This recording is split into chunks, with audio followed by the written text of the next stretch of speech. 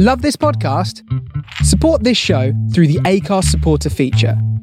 It's up to you how much you give, and there's no regular commitment. Just hit the link in the show description to support now.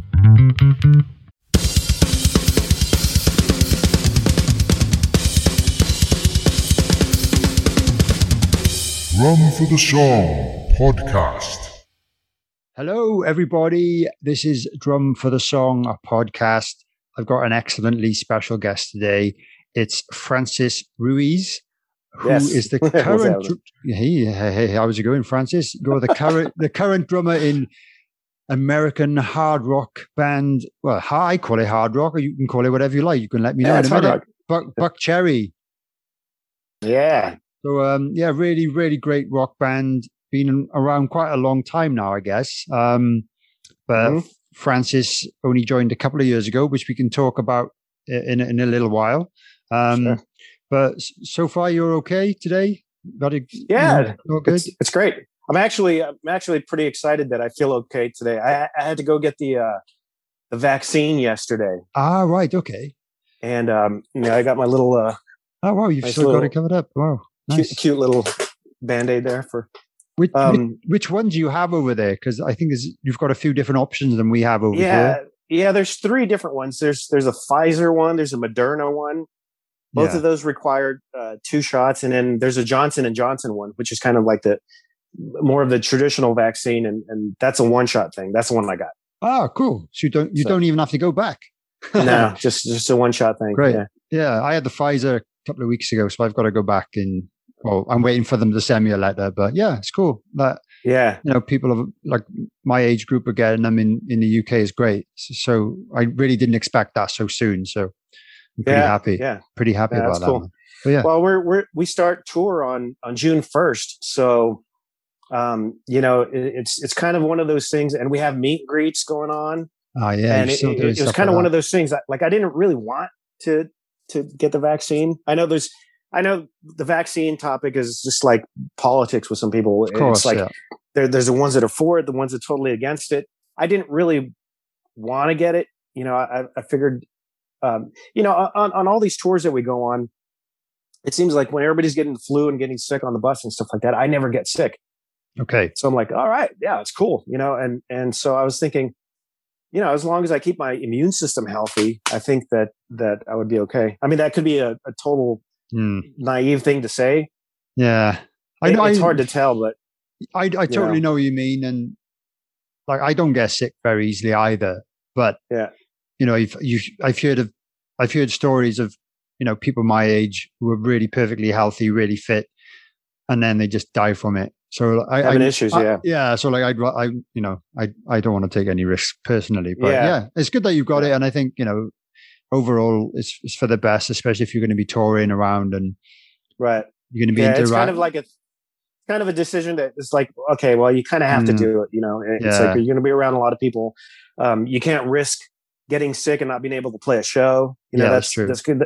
That's going to affect more than me. It's going to affect the entire tour. Yeah. And you know how that is. Like now, if you miss one show, that can make a really big difference with how it changes the structure of, the finances with continuing to tour and of course. Stuff. So it makes a huge difference, taking, because a day, people don't realize, or some people do, a day off on tour or a cancelled show still means you have all the same expenses that day or those 2 days, but you don't have any of the income. You're just not, the gig or merch you're sales. not earning money that day. So it makes a big difference. So, what I wanted to speak to you about initially really is could you tell us about how you originally got into music and got into drumming itself? I started playing when I was young. And kind of the story. It's like I originally wanted to be a guitar player. Okay. And I thought guitar was cool. I went to my sister's high school show, talent show or whatever, and there was this band, and this guitar player came out blazing, insane, great player. His name was Ricardo Griego, and he still plays now, but he's like a real, up there flamenco guitar player and stuff. But at that time, he came out and he played the national anthem, the American national anthem, and then he busted into Mr. Crowley. Wow. Ozzy. And he just, playing all that stuff, he just blew me away. I was like, oh man, that's what I want to do, and a lot of people say that they have that aha moment, when they saw Kiss the first time or whatever, and for me, it was, a local guy that made me want to play guitar. But, my uncle is a drummer and has always been a huge influence on me. And I used to go to his gigs, help him set up, watch him sit right by him and just be completely into it. And he kind of started me out, he gave me a snare drum. And he taught me a couple little rudiments, and he was like, you don't get the whole kit. You get to practice on this for a while. And when you're ready, we'll kind of graduate you up a little bit. And so it went from there, but it was kind of cool. And I think I always had, I could always hear drums and kind of know what to do, just kind of instinctually, I guess. I don't know why. Like, I had, some friends of mine were in a band, and they started early on. They used to play talent shows and battle of the bands and all the stuff everywhere. And when they used to play, sometimes the drummer would have a challenge playing a certain song, and me never having played it, I just kind of was able to be like, no, and I could hear it, and I can figure out what you're supposed to do to create those specific sounds. And I would get up on his kit and kind of be able to articulate it right away. And so it's something that just kind of, I guess maybe it was a natural thing that I was supposed to be a drummer, and plus came into, it was in my family already. And so it was just kind of natural. So I just picked it up. Yeah. It sounds fairly similar to my story in that it just felt like a natural thing once I got the basics down. Right. I didn't do the snare drum thing like you did. I think that seems to be, I'm not saying it doesn't happen in the UK, but it seems to be more of an American thing for someone to start off playing the snare drum and going down that kind of marching band route. I don't think it happens as much in the UK. Right. I might be wrong. I don't know. I don't know anyone that's done that, but I think that's a really good thing. And that's where I lack, is in, I'm not too hot on all my rudiments and all the basic stuff that they teach you right at the start. But then I can play drums in a rock band fairly easily without thinking about it. So it's weird, but I lack a lot of skills. Yeah, and kill it. But, there's something to be said for that, though, because, there's some people that are just all technique. Yeah. And I admire them to no end. But there's also guys that just play out of sheer passion. And I seem to always have gravitated more towards those players as far as the guys that I love. Yeah. I think that's where it starts. I think you always have to have that. And I think that's more important, or equally as important as having, knowing your fundamentals and stuff like that. Because I think what that is, like, even with me, later I realized how important it was to go back to the fundamentals, because you plateau and you can't get past a certain thing. And you hear all these other players pulling off these crazy licks, and you're like, well, yeah, it makes sense to me when I hear it, but I sit down physically and I can't articulate that for some reason. Yeah. And that's because you're lacking. And a lot of them are just like really simple rudimentary things, like something that's like, double stroke rolls, that they're pulling off and able to do it. And it's a really simple thing.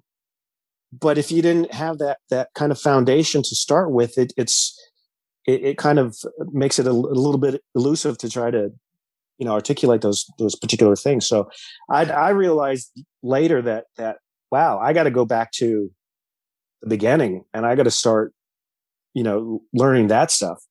Yeah. And it really is important. When I was drum teching for Slayer, and Paul Bostaff's playing drums. And he was doing this thing where he was offering drum lessons to a couple people a day, just during the show day. And it was really super cool. People got a one-on-one lesson with him, and in the dressing room during the day before the band showed up, and all that stuff. We managed to squeeze in just a couple lessons, and I would take them around and, show them the kit and stuff like that. And these people, and it didn't matter what level the drummer was, whether he was a beginner or a guy that had been playing for, 10, 15 years already. They all seemed to want to come in and they wanted to learn how Paul played so fast, basically, and how he played double bass. And and I think they expected to come in and get a lesson on how to play thrash metal the way Paul plays it, and play all those crazy licks. And no matter what experience level the drummer was, it always went back down to, okay, we're going to step away from the kit, pull out the practice pad, and we're going to start doing this. Yep. And if you're a Karate Kid fan, right? Oh yeah. The whole wax on, wax off thing. Of course. Yeah. It's like he didn't understand what that was about, and that's boring. It's like, no, man, I want to learn how to fight. And we're like, no, you got to do this. And then so by the time he got to fighting, his muscle memory was already proficient enough that it came really easy. It's like, so that's where, I think that part becomes really important later when you want to start pulling from different influences and doing something different when you've plateaued at your playing level and you want to get past that. The only way to get past that is to go backwards and go to the very beginning and learn all that stuff. So, so I mean, it was kind of cool, and my uncle, he would give me challenges. And then when we moved to the kit, he would say, okay, I'm going to show you something and you're going to, and he wouldn't go much further than that. He would show me some kind of roll and he would say, I'm going to come back in 2 weeks. And by then you have to have this down. And if you have it down, then I'll show you something else, and it just kind of became like that. So that's good because that spurs you on to actually figure out, all right, I need to figure out how to do this and nail it the next time. Right. Yeah, that's great. And I totally understand what you're saying about plateauing. I felt that way, maybe, 8, 9 years ago. Mm-hmm. And I felt like I just wasn't improving in any way. I was gigging a lot, playing the same thing over and over again every night. Right. I could do that stuff really well, but I couldn't do anything else. So yeah, I did go back and have some lessons. And I certainly improved during that kind of year or two. Went back to basics, bit of rudiments, bit of reading, bit of jazz, independent stuff. So I've definitely improved a little bit. I don't think I put enough time in back then to kind of take advantage of it as much as I should have. So that's one of my big regrets. But yeah, I can always, it's kind of, and doing this podcast has inspired me to kind of go back, and I'm watching loads of YouTube videos all the time. Right. I'm trying to get behind the kit whenever I can, but I totally agree with you there. And I think you need the fine balance of all those fundamental techniques and have a nice ear for it and a nice brain for it to kind of make yourself into the best drummer that you can be. So sure. Yeah. And it's fun. It's real self gratifying when you pull something off that you've been hearing these crazy drummers do for a long time. And then all of a sudden you can, you're like, oh, wow. Like that wasn't that hard, man. Yeah. It's just like, you just have to kind of get to it. There's no shortcuts. You just have to do it. Yeah, totally. But it's really fun. I find myself now enjoying it even more than I ever did before. Just sitting there with the practice pad, and and in YouTube too. Now people have so much more of an advantage. I mean, the bar now for playing and technique and everything is just it's through the roof. It's ridiculous. I mean, there's guys playing now like they've never played before, and I always think, man, if only I had the resources that young drummers today have. I mean, everybody has access to it now, but when you're really learning and trying to, these guys are learning at a level that's insane already, because they have access to all of it. They have access to everybody around the world unlimited resources to lessons, techniques, watching how drummers do things, videos.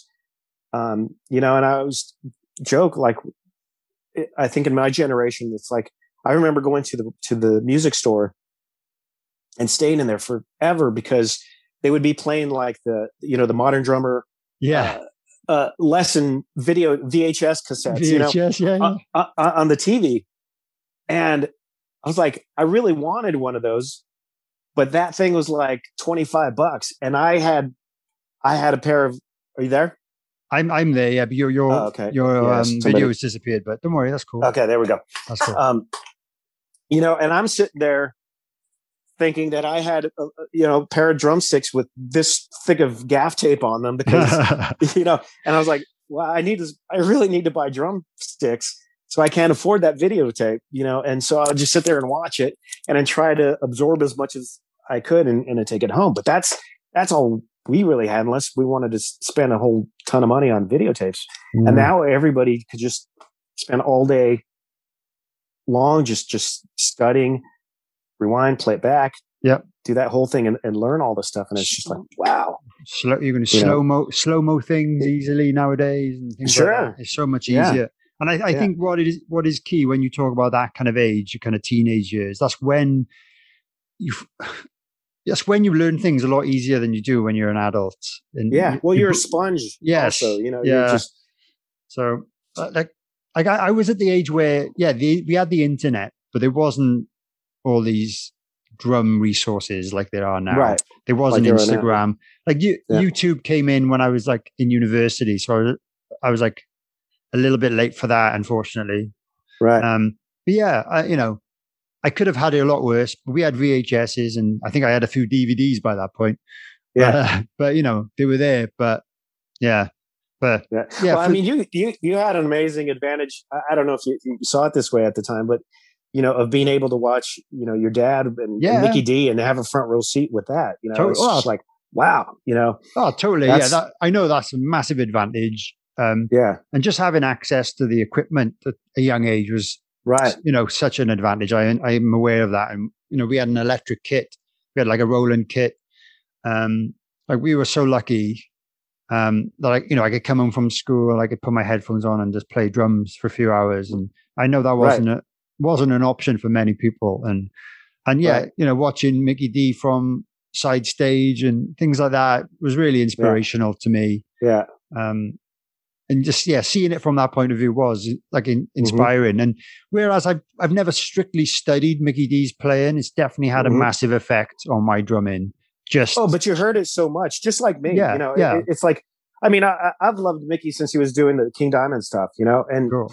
And then getting the opportunity to tour with him and tech for him was a dream to me, because it's like my playing style. He had already influenced me so much that my playing style was very similar to what he was doing. A lot of it is real similar. So to be able to be, this close, I mean, we used to go to, there wasn't social media and there wasn't, videos and stuff like that, but we used to actually physically have to go to a drum clinic. Yeah. If we wanted to be up close and personal with a drummer, but I mean, so to me, it was kind of like being in a drum clinic every day, with some of my, with Mickey D, with Tommy Aldridge, with Paul Bostaph, with, all these great players that I've been able to actually work with and see from, 2 feet away every single night. And that was a big, inspiration to me too, even though I had already been playing, but that I guess allowed me to see, the professional side of it, to see how a drummer on that level actually performs and how they are, do everything basically. And what their practice routine is, their warm up routine, and how they approach the live setting and how they pace themselves. If they pace themselves, everything that was like such a valuable thing to me that I'm happy that I had to have that experience. There's not a lot of players, I think, that that necessarily teched or and get to have that kind of experience. I think so. I totally get it. Kind of, and you're getting paid for it as well, which is a bonus. Yeah. There's a lot more work involved than just watching them play, mind.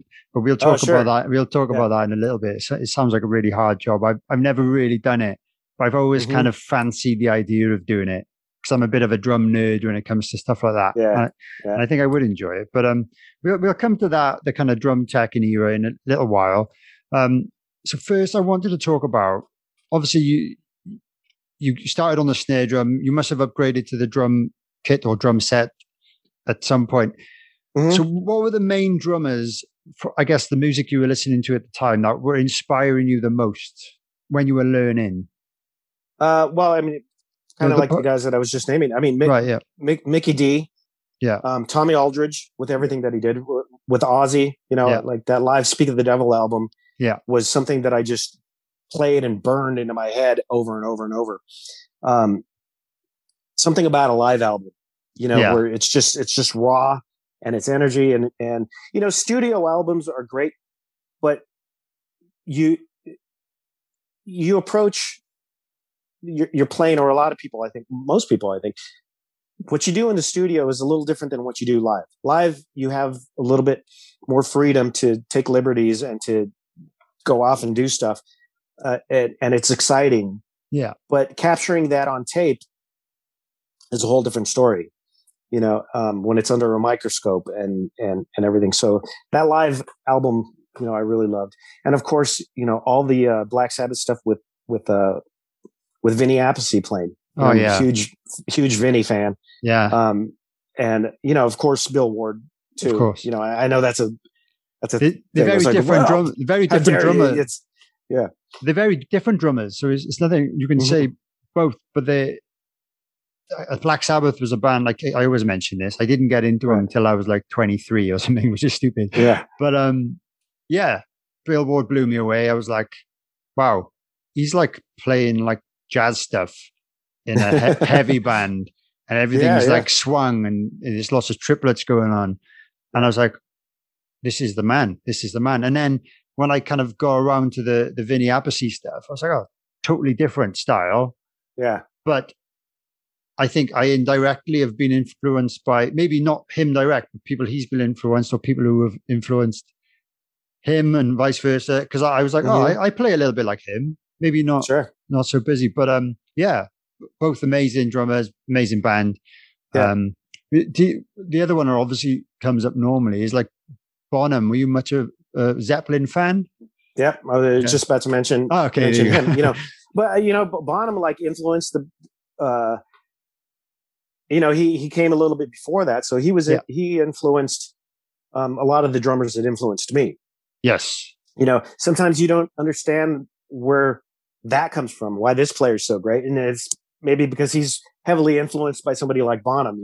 And so when you learn the lineage of what makes a player the player that they are, then you start to appreciate everybody down the line that actually contributed to that style that person kind of eventually made his own. Grabbing from different influences and saying, okay, this is how I'm going to mix it all up, and this is going to be my recipe for how I play. Yeah. But Bonham, in drumming, you always get a lot of times you get the are you on the Neil Peart guy or are you the Bonham guy, kind of thing. Yeah. And I have to say, if given the choice, I was the Bonham guy. Yeah. And a lot of the players that I was really heavily into were the meat and potatoes, heavy hitters. I liked the groove that he had. Yeah. Neil Peart was more on the technique side. Totally. And Rush was a band that was, it goes without saying they were far, above musically, above a lot of stuff that was going on. Of course. Yeah. But you had to be in a certain mindset to kind of really appreciate that too. And I kind of always like the raw energy, the more of the passion and the animalistic kind of playing. That's kind of what I was more drawn to at the point, and just the bashing. And I think I feel the same. I feel the same. Yeah. I did have a short period when I was listening to like prog rock bands, but that was a very short era. I've never really got into Rush. Neil's drumming is absolutely amazing, but I've never enjoyed listening to the music. Yeah, because I have to think too much when I'm listening to it, and that's not right. I kind of grew out of that stage of my life where I was listening to music because it was clever. I kind of don't care anymore.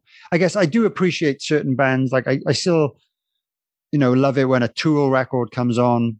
I think that was a different kind of style of progressive. It wasn't the twiddly stuff, but it was kind of the mix between. I like different time signatures and things like that. Sure, but I like the heaviness of Tool, and the riffs are still there. And and I think that's why I can still listen to them. And I think that's why Tool is Tool, because it's not just that, and it's not just math music. Yeah. If it was, I mean, there's a ton of bands that are just math music, and admittedly, I get really super into those too. Cool, that's good. It's because great. I'm just blown away by it. I'm just like, wow, this is insane. But the way it resonates with me, if I hear a really killer guitar riff,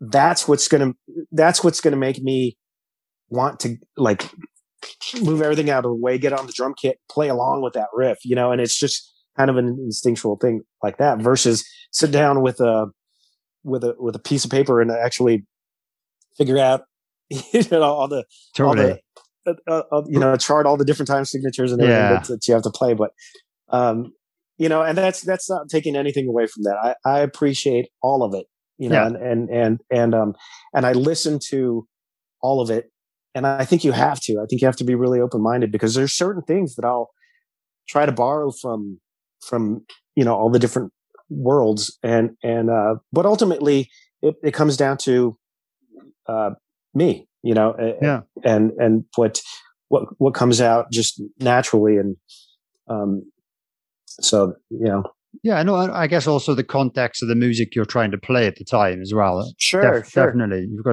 to try and fit in to some degree. That is important, which is interesting too, because I love the title of your podcast, because it's something that people don't really ever think about. It's like there's a ton of drummers, and I think there's a lot of drummers out there that are learning, and they're like, I want to sound like that drummer, and it's like, and I want to play like that drummer, but they don't realize that it's not just the drumming that's involved. It has to be, like you said, the context of the music. Yeah. The band has to support the style of music that you want to play. You can't play like Danny Carey if you're playing in Buckcherry. It wouldn't work. And that's something that you learn after a while. But I think you do have to play for the music, and you have to drum for the song. And I think it's like me. I've always come from kind of a little heavier background. I've always really been into heavier music, but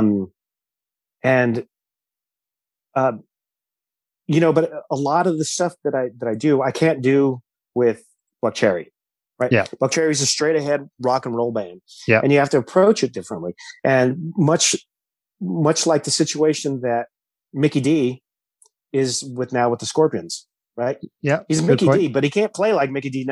He could play. Of course, it's going to sound like Mikkey Dee, but he can't do the signature Mikkey Dee, stuff that he's with the Scorpions. Yeah, and that's not saying that it's any less in any way. It's just not that style of music. Yeah. So he has to play for the style of music that he's playing, and I think that a lot of younger players have to realize that too. It's like, well, if you want to play a certain style, you actually have to be in a band that supports that style, and, a lot of the bands and projects that I've done, I really wanted to bring in certain styles and influences, but when I would do it, it just didn't fit. And ultimately I would end up playing what actually fit the music. And, so it's kind of a compromise. Totally. Yeah. Absolutely. What you have to do, Yeah. Well, talking about some of the other bands and projects you've been involved with then, what kind of, well, you can tell us about all the bands you've ever been in if you like, but is there any in particular that like stand out that were more interesting, or did you maybe get a little bit further with, or other than Buckcherry? Yeah, well, I mean, I think I mentioned this to you. It's, I got into teching, but I got into teching after I'd already been playing. My whole life I've just been in original bands. I was in so many bands at one time in LA. When I moved there, I just wanted to play with everybody, and which is kind of a big problem that musicians find with drummers. It's like if you're a decent drummer, you're in like 10 bands. Yeah, pretty much. And so I actually used to book a rehearsal, studio for the entire day. And then in 2-hour blocks, one band would come in and I would rehearse with them for 2 hours. And then the next band would come in and I'd rehearse with them for 2 hours. The next band would come in. And this is what I was doing for a long time. Eventually I got burnt out, but they were all different style of music. And I think that was really cool to be able to diversify a little bit like that too. And, cause I wasn't just sitting there bored playing the same style of music with, 4 different bands the same day. I had to draw from different, energies and influences and I think that helped me a lot too. But, so I mean, that's kind of what I was doing in LA. And then I had a band called 40 Cycle Hum, which was a really great band that I loved. And Rocky George from Suicidal Tendencies was our guitar player. Oh, wow. Mike Duda from Wasp was our bass player. Cool. And we played out and we did some really cool stuff. And I kind of continued to play with that band on and off. And we put out a record on Fishbone's label. Later on, we got Mark Zavon, guitar player that later did Kill Devil Hill. Oh, right. Yeah. I don't know if you're familiar with that band. Yeah. And so, I mean, it was a good band and I really liked that. But even before that, I did a record with CeCe DeVille. Oh, cool. From Poison. Yeah. And it was a band called Samantha 7. And we got a deal. We got John Kolodner signed the band. And we went out and we toured and we did that. And I played I was a touring drummer for Great White. At the same time, I was kind of doing double duty for about a year. Wow. But then I had an accident on tour. I got hit by a car. I got run over by a car. What? And I broke. Yeah, and I broke my leg. We went out to go walk around, try to find some lunch, and we were just walking up the street and getting to an intersection, and I was talking to CeCe, and when you're walking, you're kind of not you kind of glance where you're supposed to be paying attention. To where you're walking. I was kind of doing that, but I was really involved in this conversation because he was asking us about management for the first time on what we thought of management. Our manager was horrible. But I was like, oh, okay, now's my chance to have a voice. All right. So I was really involved in this conversation, but he was on my left-hand side. And so we get to an intersection and he, it's different for you guys. Yeah. But he stepped out, into the street and, cars would be coming from the left-hand side. And I'm thinking, okay, in my head, it makes sense. It's like, okay, if he stepped out, then it must be clear. Well, I didn't realize he had just stepped out behind a car. And so when I stepped out, the car was still there and I put my leg out and the tire ran over my leg and snapped it in half. And we were touring. We were on tour.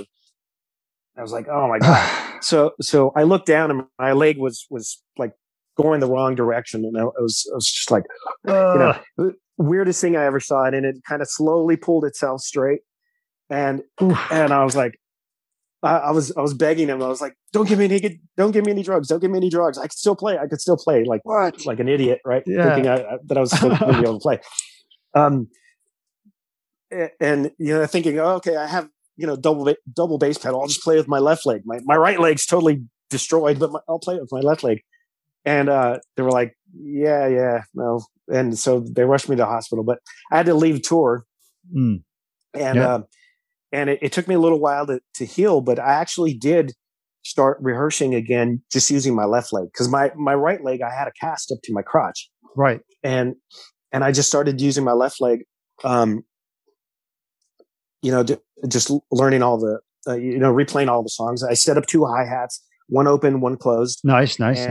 And I did a bunch of shows like that. I'd hobble onto the drum riser in crutches, just leave my leg hanging to the right, and play with my left leg. And I did a whole pile of shows like that. It was kind of crazy. But how long was that after? So what, you had a week off or a few days off? How long after the accident until you went back to playing shows? I took a few months to actually. Good.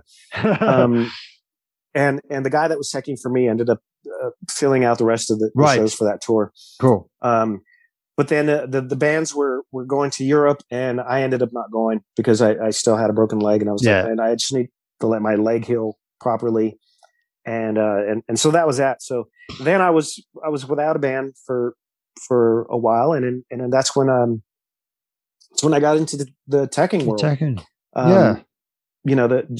James Kotak from the Scorpions called me, and he was like, dude, and we knew each other. We were friends already from, playing and whatnot. And he's like, I need somebody to come and tech for me. He was on his first day of a tour, and they were at the MGM in Las Vegas, I think. And he calls me in a panic. He was like, dude, the drum tech that they had, I guess, had been there since Herman Rarebell. And so he was older, and I guess he was having some health issues, and he fell off the riser and had a seizure. Oh shit! And they were like, we had to send him home. He can't do the tour. And so James called me. He's like, dude, I don't know who else to call. Would you be interested in coming in and working for us? And I was like, wow, I didn't really have anything going on right at that moment. And I was like, it's the Scorpions, tour the world, get paid great. Yeah. One of my favorite bands. I was like, yeah. Let's do that. And then I got into the teching world. Amazing. But you were obviously good at it. Well, I think thank you. You must have been good. I think it's because I already, it's like I know what I need to be able to do a good show. So I just kind of approached it that way and tried to be ahead of any problems that were going to ever happen. If there was any problems, make everything bulletproof. And, and I think that the relationship with whoever you're working for is really seriously important. And I think the trust thing too, like if the drummer that you're working for trusts that you know what you're doing and that you got it covered, no matter what goes on, it really establishes something that's pretty awesome.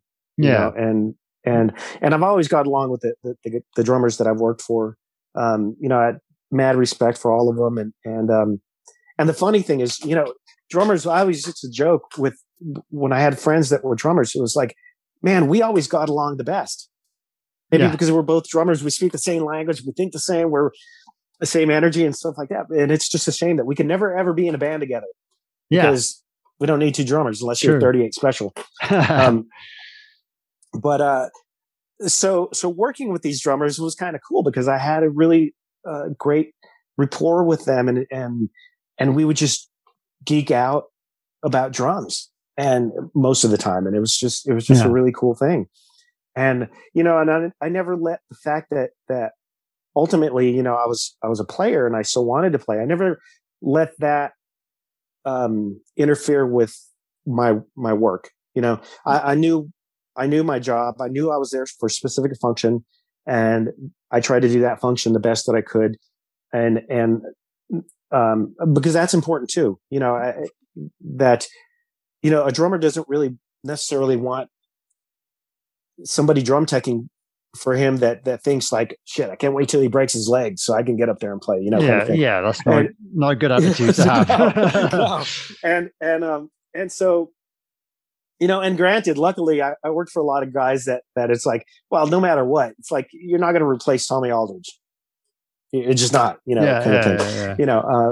And Mickey and just all the guys, and it's, but it was a cool thing. But I got into the teching world of it, and it was hard to get to not do it anymore, because after you do that, then you obviously meet so many other bands that you tour with and stuff like that. You get along great with those guys. Eventually they need somebody and they call you and stuff. And it was hard at that point to decide to stay home, and because my local band might be doing 3 shows. Yeah. That month or something like that. I'm like, wow, yeah, it's kind of tough. Yeah. But I kept playing, and I stayed active, and I was able to actually fund a lot of stuff like the recordings, paying for the rehearsal rooms, kind of in lieu of me not being there all the time and the band having to sit around and wait for me until I came back. I was actually funding a lot of the stuff too. So it was kind of like a trade-off. That is pretty cool, actually. Yeah. Yeah. But ultimately, I mean, it's kind of tough to do both. It's kind of tough to do both. And yeah, because you need a plan ahead, usually, if you're in a touring band. Yeah. So you need to kind of keep the calendar as free as possible. So yeah, to kind of to say you're in a touring band and take on teching work or be available. Yeah, I can't really see how it would, work long term, because what happens when the band you're in gets offered a festival, like maybe a good paying festival, and you said, oh well, I'm teching for this band that week. Well, it's difficult. It's really difficult, and it really is. And the thing is, I got a couple opportunities in my many years of teching to play with bands that were bona fide bands that and the thing is, though, it's really tough, because I would look at my schedule working, and then I would look at their schedule playing. Yeah. And it wasn't enough to make me leave touring. Yeah, I understand that. In teching. Oops, sorry. Yeah. And that's kind of a weird place to be, because on one end, it's like, that's your passion. That's what you really, really want to do. But then you have almost the golden handcuffs kind of actually earning money and touring with a great band and staying at great hotels and getting paid well. Getting paid. Yeah, exactly. I know. But it is the golden handcuffs, like they say. It's like, yeah. But I can totally understand, because luckily, apart from COVID, luckily I've kind of been a pro drummer technically for the last kind of 3 or 4 years, just about, Yeah. Apart from the last year because of COVID. But prior to that, I was kind of working full-time job. I wasn't teching. I was working in a music shop, pretty cool, but not as cool as touring the world.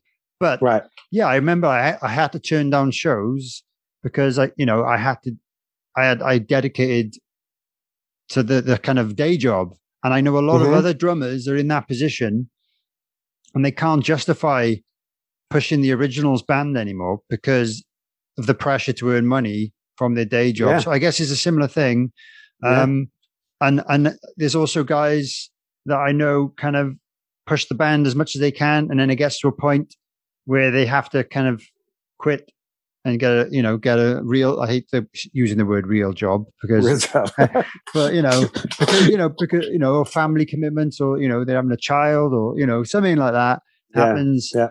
It's a similar thing. And it must have been really tricky and what people don't realize, you can be a drummer or guitarist in a band that look like they're successful, but you don't really know how much you're going to get paid for that tour because it's not guaranteed. But if you're in a tech-in position where, you know, you're contracted, you get paid X amount per day, right, plus expenses and or travel or whatever, at least you know you're going to come home with, you know, a decent wad. Sure. You can actually work the maths out. And sometimes on paper, you have a tour, you can see your fees if you're in a band, but you can't really work out all the expenses yet because you haven't made them. So it's difficult. And then, you know, then the manager takes the percentage and then the agent takes their percentage. And then you're like, oh, I was kind of expecting to earn a lot more than this. Sure. I think most people don't realize how much money it takes to actually tour. No, I don't think they do. You know, it's not just as easy as saying that, oh yeah, let's throw some gear in a van and leave and go play some shows. It's not. I mean, you can do that for a very short amount of time, but ultimately that's not where you want to be. But I mean, so to be able to do it is like, man, you know, it's really something that people should, the people that get to do that should have all the gratitude in the world and be so thankful. And I do, you know, and I'm, you know, I'm ecstatic beyond words that I'm actually was able to come full circle and play again, you know, and come out and do that. You know, if I didn't, I would still be teching and be cool with that. But the fact that I've been able to play again, is just, a dream come true to me. You know, it's really awesome. Yeah. You know, and I, you know, I appreciate every second of it and every part of it, you know, and I don't take any of it for granted. And I think that almost makes it a little bit better in a sort of a way, you know? Totally. No, I definitely agree with that. So how, right. Explain to me then, how did you join Buckcherry? Did you hear they were looking for a drummer or did they just kind of approach you? Were they taking auditions? Did you know them anyway? Oh, I knew them. I knew them, but not very well. Okay. We knew who each other were, just from doing certain shows together with bands that I was working with, and you know how small the scene is. It's like you see people. Yeah. You know, and everybody kind of knows, you know, who everybody is and that sort of thing. But the funny thing is, like at a certain point with playing for me, you know, I told my wife Nikki, I said, man, you know, the crazy thing is, for a long time I actually kind of downplayed the fact that I was a drummer at all. Interesting. Partially for professional reasons, because I didn't ever want that to interfere with anybody that I was working for, you know. And I also didn't want to really be thinking about that when I was out there playing too, because I wanted just to accept the function that I was in and do that and be happy doing it, you know, just for joy, you know, life joy of just doing something and being proud of it and stuff like that. So I actually downplayed it for a long time, and it got to the point where some people would hear me play, and they would always make comments. We'd be like, "Dude, like you could play. Like, why aren't you playing?" And then they'd be like, "I don't know. Why aren't I playing?" It's like there's not that many gigs out there to be had. It's, you know, it's not as easy as just saying, you know, I want to play and be able to play and make a living playing, you know. Sure, anybody can play, but to actually make a living and to do that is something totally different. Yeah. And so, you know, I told Nikki, I said, you know what? I said, a lot of people were like very surprised. They were like, I had no idea that you could play. And I said, and then the same thing with art, right? Yeah, because I paint, I do oil painting and stuff like that. Yeah. Something I've done my whole life. And the minute that I put up one of my paintings on like social media, people were like, "Oh my God, like I had no idea, I didn't know you could do this." And I got to the point where I was like, man, this is kind of really sad, that there's people that I've known for 10, 15 years, have toured with. We know everything. You would think that you would know everything about somebody, but because I wasn't putting all that stuff on social media, it's like people had no idea that I was, a painter. They didn't know I was a drummer or what level of a drummer I was, or any of that sort of thing. And I thought, boy, that's really sad. That I could know people for this long and they have no idea what I'm even about. Yeah, it's a massive part of your life and your personality and. Yeah. Sure, it's what I've done my whole life. It's what's been what's driven me my whole life. Yeah, and I said, you know what? At this day and age with social media, where everybody's putting everything on social media, from what they eat that day to what they put in their hair and all of those stuff. Yeah, I said, I'm just going to start sharing my stuff, just for no expectations, but for no other reason than to just let people know me, know what I'm about, and just to kind of share it. And so I started doing that, and somehow the videos of me playing, I think, got on Stevie's radar. Stevie, our guitar player, right? Okay, and he saw some of that stuff, and he was like, "Wow," And at that point, they were going through some changes in the band, and Xavier was not in the band anymore, and he and I are great friends, and I have mad respect for Xavier. I love everything that he's done, and he's such a great person too. And I actually know Xavier, but they had another drummer that was playing with them at the point that had done some of Josh's solo stuff, and it just wasn't working out with him. He kind of ended up inheriting the spot because Xavier was no longer there. So there was never like a formal audition or any of that stuff, to my understanding. Okay. But it just wasn't. I think it just got to the point where there was some issues, and they decided that they needed to find somebody that was going to be the right choice for the band and the position and stuff. Yeah, and Stevie had already commented on some of the videos that I had shared, and we started this dialogue. And then finally, just out of the blue, he sent me a message, asked me to call him, and I did. And he offered me the gig. Wow! And I was like, yeah, absolutely. And the great thing is, like, they're such a great band because they're so diverse. They cover everything from punk rock to some songs are straight up, the metal, and then hard rock and classic rock, and some are funk, and there's ballads, and they just cover the entire spectrum of music, which is the type of band that I always wanted to be in. Great. Yeah. Perfect. And because I'm the same way too. It's like, I don't consider myself the one trick pony kind of a drummer. I love to play funk. I love to play different styles. I love to play metal. I love to play double bass, but I love to just play classic rock, groove like Charlie Watts or, whoever. And so they covered it all. And just as importantly, so of course, without hesitation, I was like, absolutely. And they're a band that I know works. Yeah, well, and that was a really important thing. Established band, it makes it a lot easier. Yeah, they don't stop working. They love to work, and I already had, I was working with Slayer at the time, and so we had tons of dates booked and everything too. So it was kind of one of those things that, like,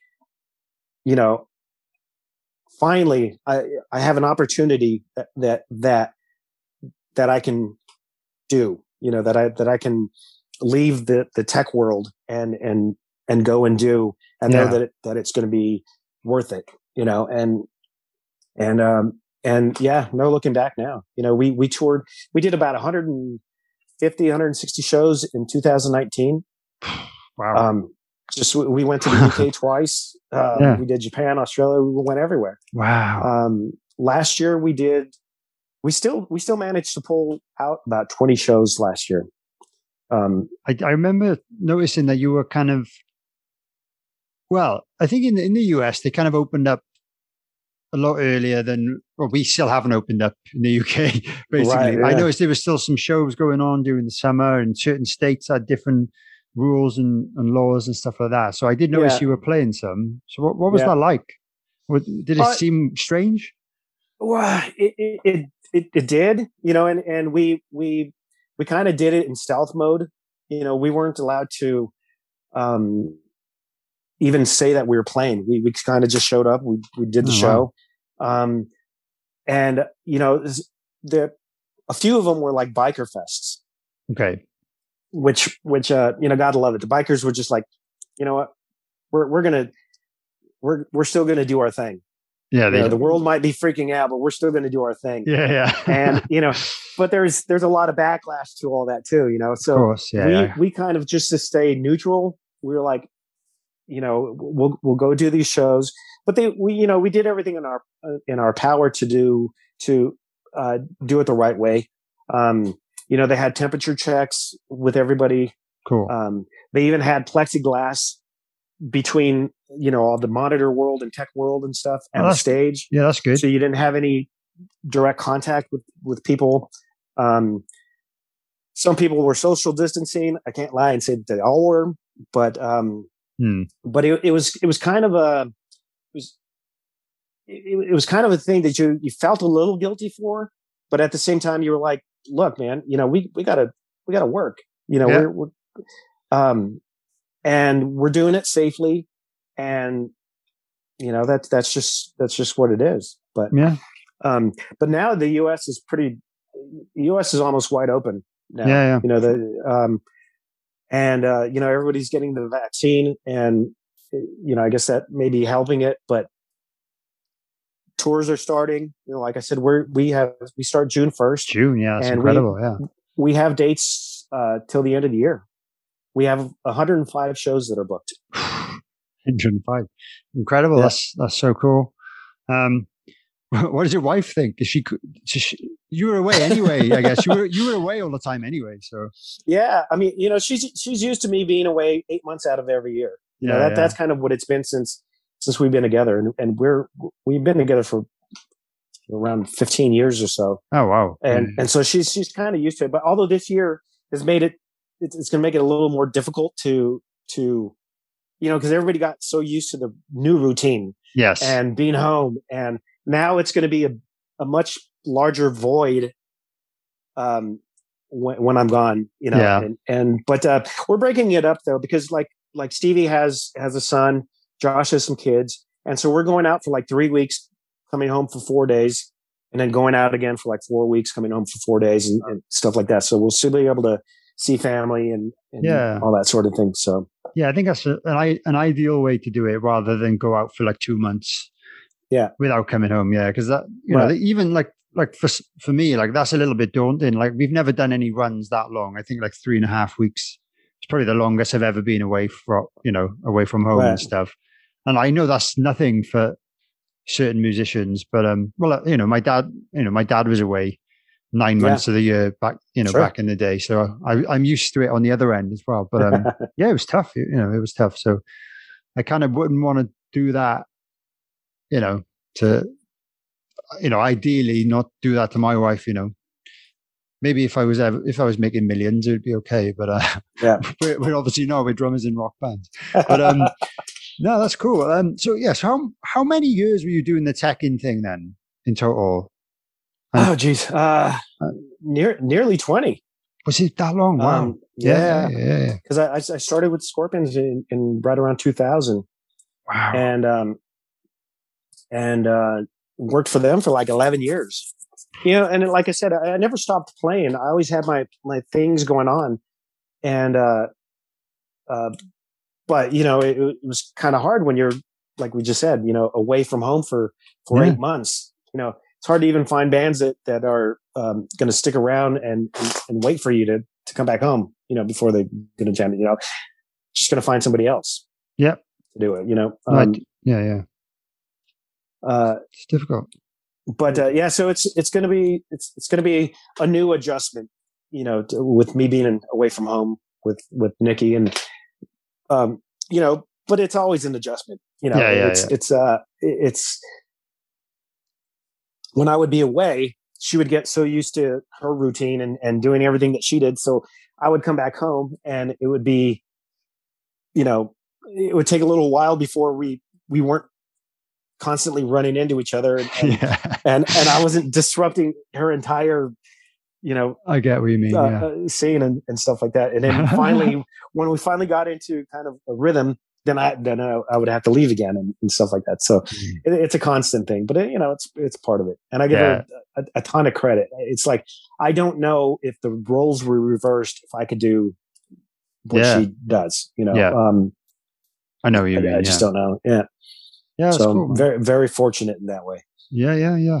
Okay. Well, so obviously you're going on tour, but you've also got a new album, Hellbound. Yeah. That's the name of it. Yeah. It's coming out on June the 25th. So yes, June 25th. So this is the first album you've recorded with the band. Is that correct? It is. Yeah. It is. We recorded that in October.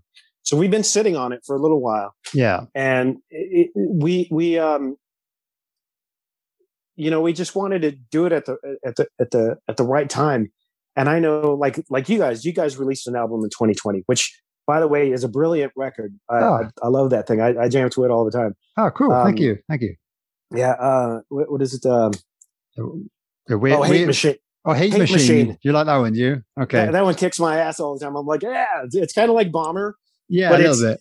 But it's every bit as good. And I mean, just the production that you guys got on that thing is brilliant. I mean, the drums sound incredible, everything. So I really, really dig that record. Hi, I hope you're enjoying this episode of Drum for the Song. I just wanted to briefly interrupt the interview to tell you about my Patreon page, which is a place where you can support the podcast and, of course, support myself. You can sign up to one of the 3 tiers on there.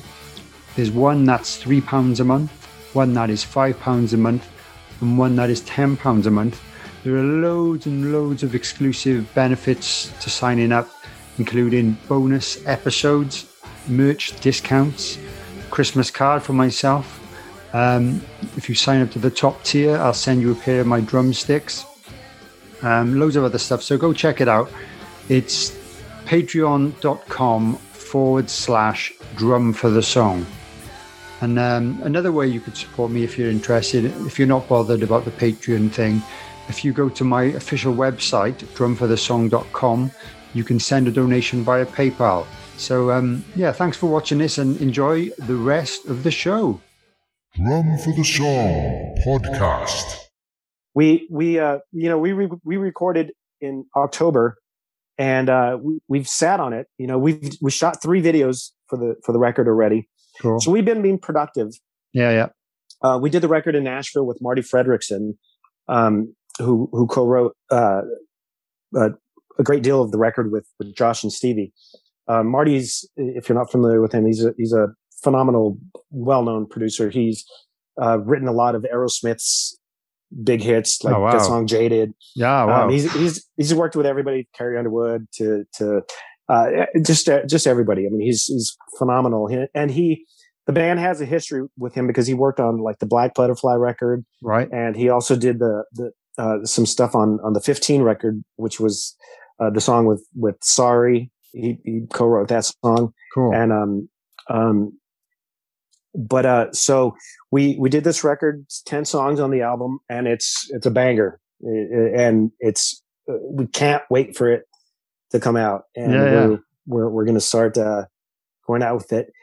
Earache Records is the label in the UK. Oh, great! And yeah. They're a great label. Offering, and they're putting out limited edition vinyl colored discs of that one, so people in the UK can order that already. It's already ready, available for pre-order.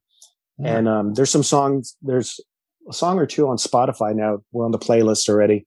In fact, today we're on the cover of the playlist. Oh, wow. It's just called Hard Rock. And, nice. And so there's a lot of great things happening with this record already. And I can't stop listening to it. It's just so good to my ears that I just keep playing it over and over and over and over. And I love the thing. So I can't wait to play some of these songs live. Yeah. I was wondering, well, no, so that's probably the first record you've recorded for like 20 odd years. Is that correct? Or have you done anything in between? No. Oh, you've done things in between. Oh yeah. Oh, cool. Yeah, I've done a number of things in between, but that's my first with Buckcherry. Yeah. Nice. Yeah, I came in just after the last record was recorded. Yeah, and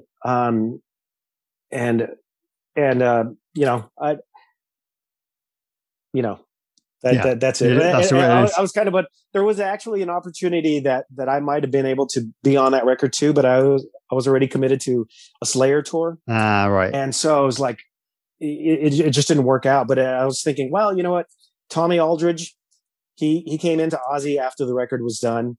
He came into Whitesnake after the record was done. Yeah. And if Tommy can do it, it's cool. I said, I'll play on the next one. And so, but this is the first one that I'm actually appearing on it, and nice. Very, very stoked for it. Yeah, cool. I can't wait to hear it. And I'm sure the listeners will check it out, because I've got a lot of hard rocking listeners, let's say.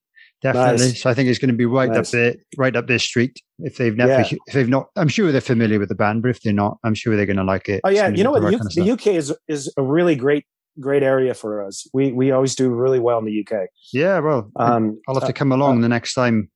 Well, yeah, absolutely. It's all up in the air at the moment.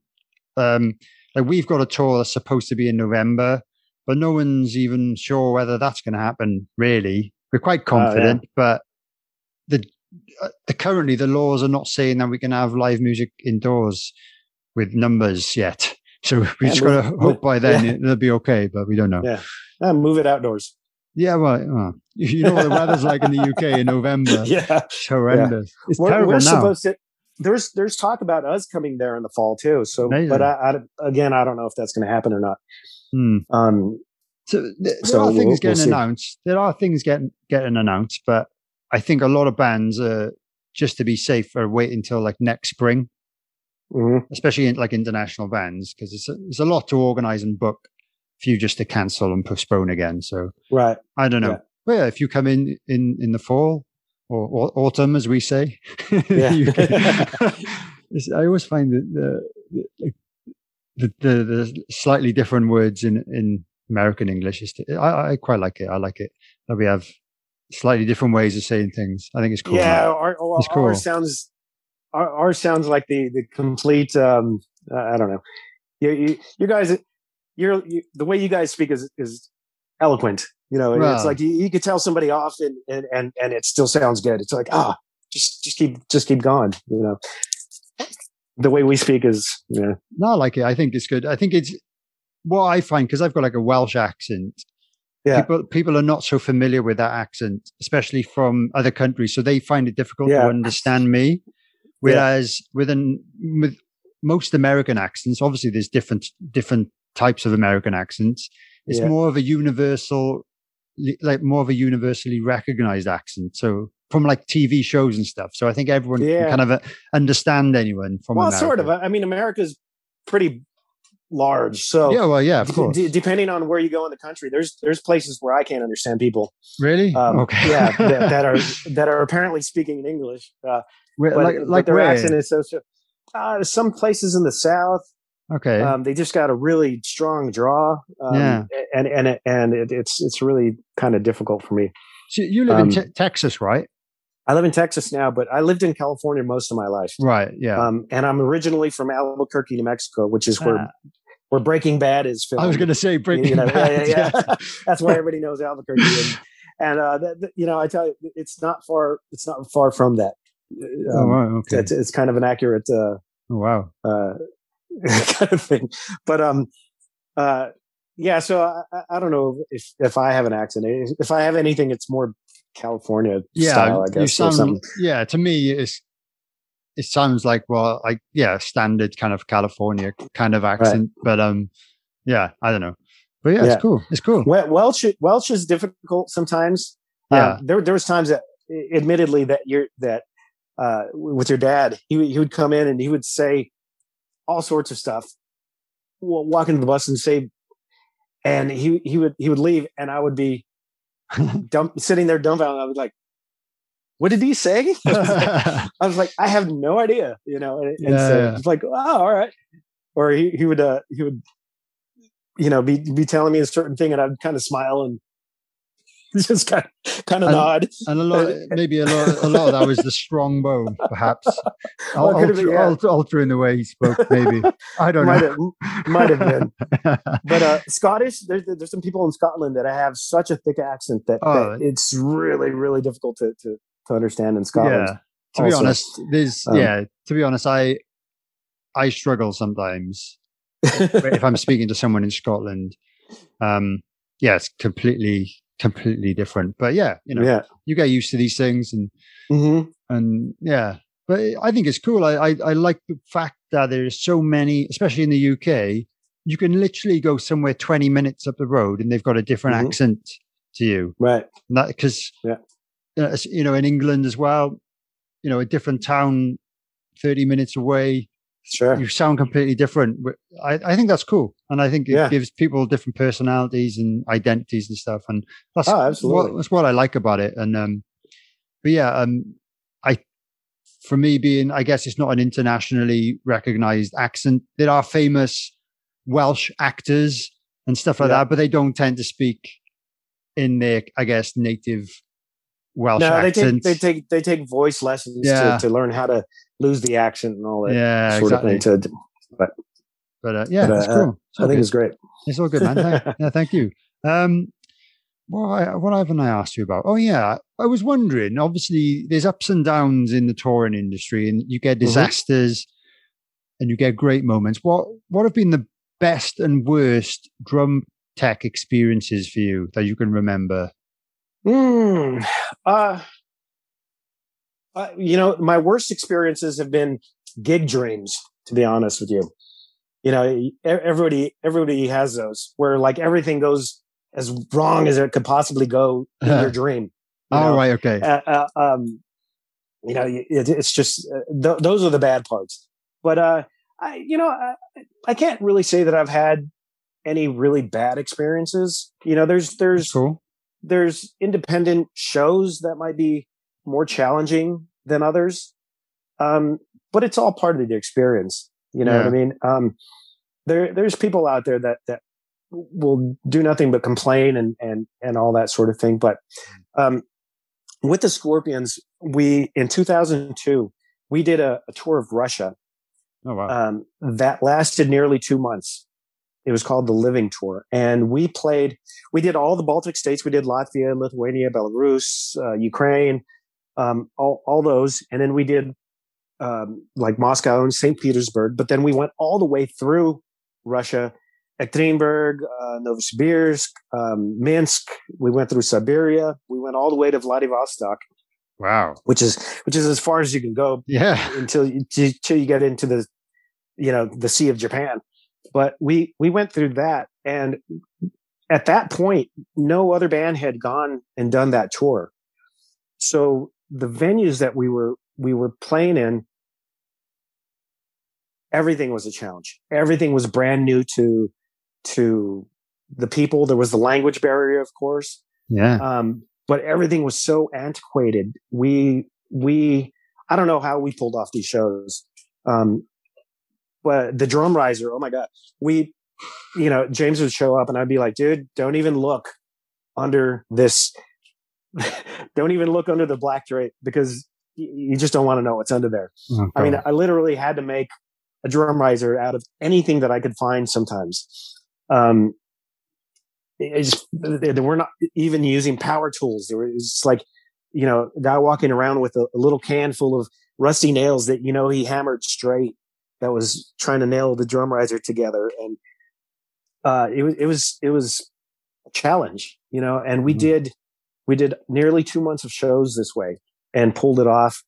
And, the food was a challenge. Of course, Russia is much different today than it was, 18 years ago, 19 years ago. Okay. I've never been, so I'd like to go. Now you go, and it's just Europe, Okay. kind of basically. But back then it was quite different, and it was just a real challenge. But the crew banded together, and we just realized, look, it's not going to get any better. So we need to just do the best that we can, make each day happen. Great. And go with it. And after doing that tour, everything else was a piece of cake. Yeah, I can. You know what I mean? Yeah. Nothing else compared to that tour. And so, every other tour after that was, first world problems. Yeah. When you consider it, it's like, oh yeah, the catering sucks today, or whatever you want to, people want to complain about when you're on tour. But but there's no toilet seat. No, we didn't have toilet seats. Literally, there was. Yeah. We managed to, at some local store, they didn't have Western style toilets either. They have the hole in the floor thing. The hole in the floor, yeah. Oh, right, yeah. And so it was that, and wherever they did have Western style toilets, there was no toilet seats. And we're like, why is that? Why is there no toilet seats on any of these toilets? And they would say, well, because if there is, people steal them and they take them home to use in their houses, outhouses or whatever they have. And so it was quite the learning experience. Our ice coolers were cardboard boxes that they would put a trash liner inside, and they had these 2-liter bottles that they would freeze of water. And a guy would sit there with a hammer breaking this thing apart to make ice. And he would put them in this thing. And those were the stage coolers, What? And this is the Scorpions, what kind of size venues were they, capacity wise? They were like ice halls. Wow. Yeah. So there were good size, indoor arena ice halls. Wow. The crazy thing is some of these places, had this eerie feeling like, you walked into these places and you're like, wow, I don't think there's been an event here since Stalin was giving speeches in this very place, such a long time ago. And the stagehands were the military. Wow. And they didn't use ramps for anything. We had these heavy cases worth of stuff, and they were just lugging them down the stairs. And everything was just like, wow. So nothing in my touring experience ever compared to that. So there was really never any reason for me to complain. And feel good about complaining. When it was something that was just easy, like, what's the worst can happen? Your drum head order didn't show up and you had to reroute it to the next place or something like that. And where there's a storm and we have to stop the show for a little while, or that sort of thing, or but nothing compared to that, so for me, the whole touring experience has just been great. There's some are better than others, but overall it's just to be out there. It's I always considered myself lucky to be able to do that, make a living from doing that. You went in at such a high level to start, I guess. You kind of, you didn't kind of do the toilet circuit thing, being a back, like I know guys that have kind of learned from being a backline tech for a whole band, sleeping in a van and things like that, and they've built their way up from there. So I guess it's cool that you kind of went in with a big band, and I guess you were, staying in hotels and tour buses and nice things like that straight away. Yeah. But then that is a fortunate thing. I mean, I did do, the other way of touring on my own, ever since, of course. Yeah. Since high school, I was in top 40 bands that we used to go tour, and we used to play, we used to be the house band. We used to do like 4 1-hour sets.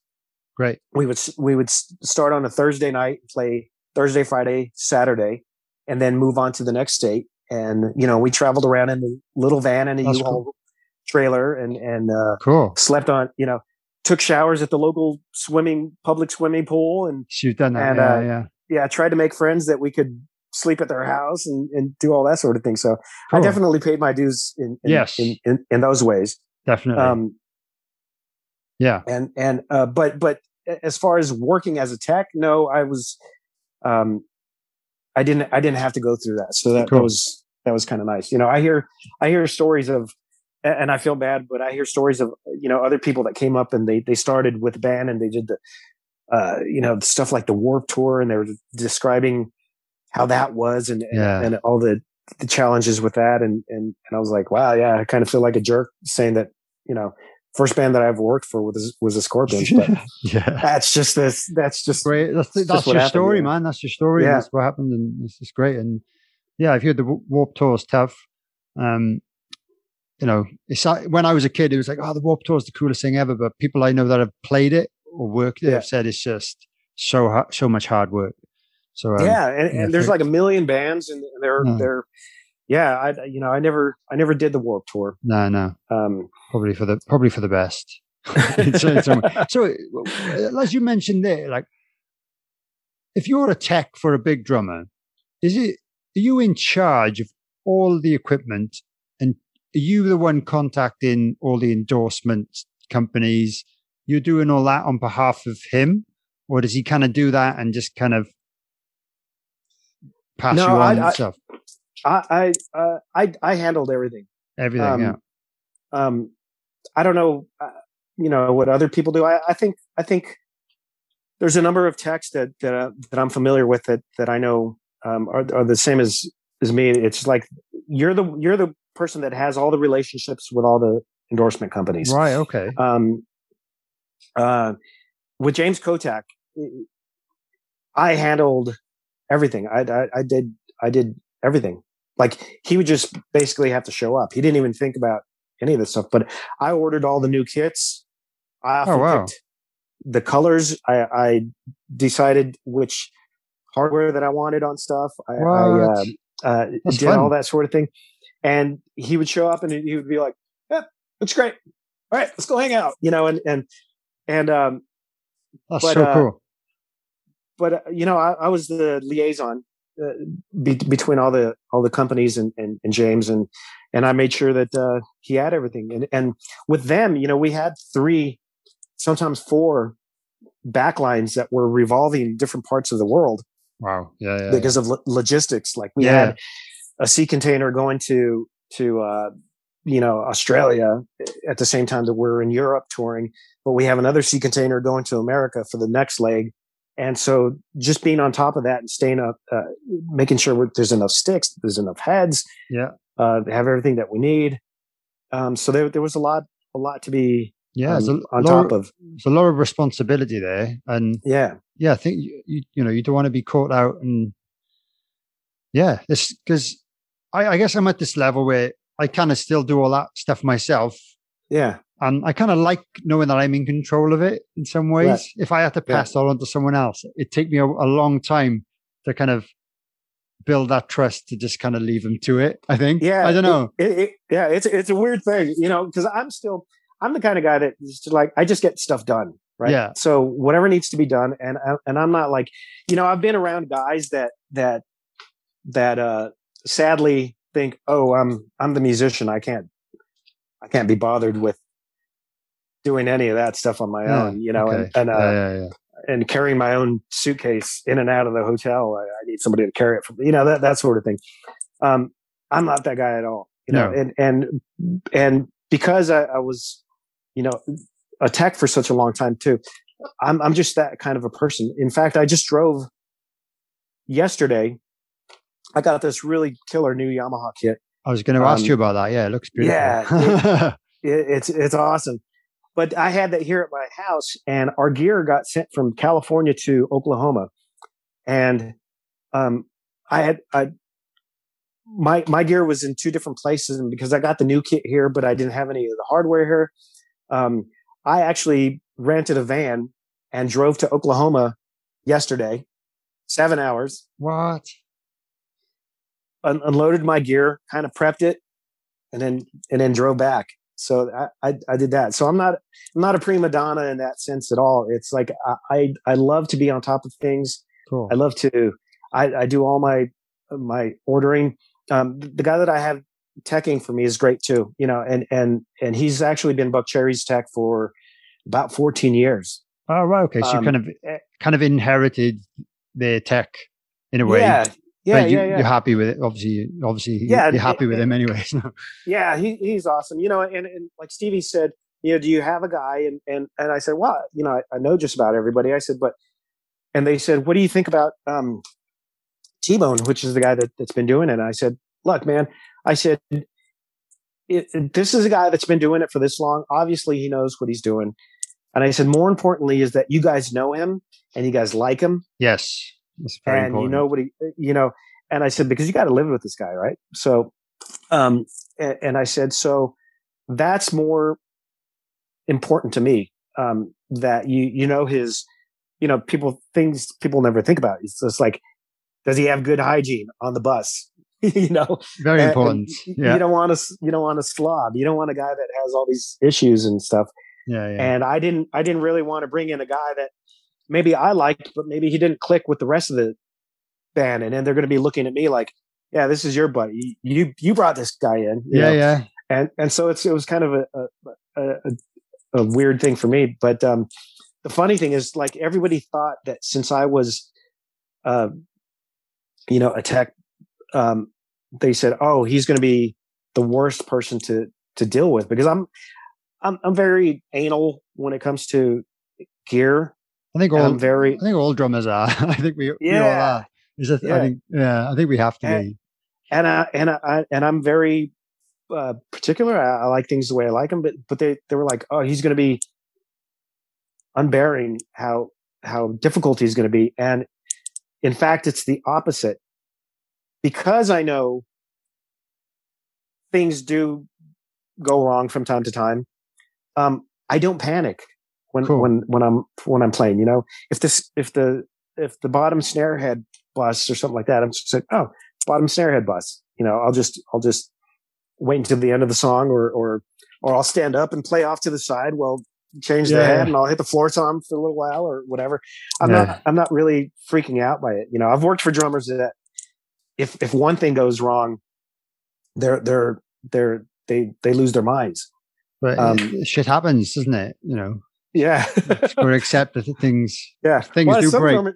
Some drummers are really super particular. Like with Tommy Aldridge, I love Tommy Aldridge, but he was one of the most particular drummers that I ever worked with. There was one time and this was with Thin Lizzy, we were on tour, and for sound check, he used to come in, and he would be wearing like these khaki shorts. He just wanted a towel on his drum stool so he wouldn't get his shorts sweaty or whatever. And so I'd put a towel on there, and he would come play. But and all his stuff had to be exactly where it needed to be, which is totally understandable. I get that. But because he does all these fast cymbal catches and everything, if they're slightly off, he'll actually cut his hand. Bleed all over the place, and he just does it by muscle memory. He's not even looking at what he's hitting. It's just he expects to do that, and the cymbal's right there and catch it. And so you have to have a spirit level on everything. His floor toms have to be perfectly flat. The hi-hat sound, everything. And he came in one day, and he's sitting there, and he picks up his sticks too, and with the weight, he twirls them, and if they don't feel just right, he'll put them to the side, and he won't even play that set of sticks. He'll twirl a whole case full of them before he finds a pair that he likes. And he sat down, he started playing, and all of a sudden on his face, you could see like, all right, something's not right. Something's not right. And he kind of checked out his kit. He got off the kit, looked, made sure everything was straight, and then he sat down and tried to play again. Still, this look on his face. He's like, no. Did you change something? What's going on here? And then he stood back off the kit, and he looked, and he goes, oh, well, what happened was the towel that they gave me that day was kind of a larger towel. So when I put it on the throne, it was dragging on the floor. So I was like, oh, I don't want it to do that. So I just doubled it over so it could fit nicely on the throne. But that made it, this much too high. Wow. And he was like, don't ever double the towel. It makes it too high and it throws everything off. And I was like, wow, okay, that's cool. But that's pretty intense. That's pretty. But I understood. Yeah. I was like, okay, I get it. A lot of drummers have certain things that they say, and I think maybe that's what made me a good tech, is because everything that they said. Whereas somebody who doesn't get it might think, oh, this guy's being a jerk, or he's being unreasonable, or he's being too picky. And I was like, no, I get it. Mickey D. Mickey D would it was really particular about towels. Was he? Okay. Yeah. They had to be a certain type of towel. Like he didn't like the real fluffy, fancy towels. Like because the rough ones. He likes the rough ones. Yeah. He didn't like the fancy fluffy ones. He says, because I try to wipe the sweat off me, and all it does is just push the sweat around. It doesn't actually absorb. I agree with that. Like, I totally do too. I'm like, I just don't feel like that makes sense. Yeah. I've never been in a position to ask for a different one. It's kind of like I get whatever they give me. Yeah, right. I know what you mean though. It doesn't absorb. It just it just moves the sweat. It just moves it around. Yeah. So when he said that, everybody else was like, can you believe him? He's being such a, I'm like, no, I get it. I totally get it. You know? So everything that any request that a drummer ever gave me was not unreasonable to me. It was that makes sense. Totally makes sense. All right, cool. Yeah. And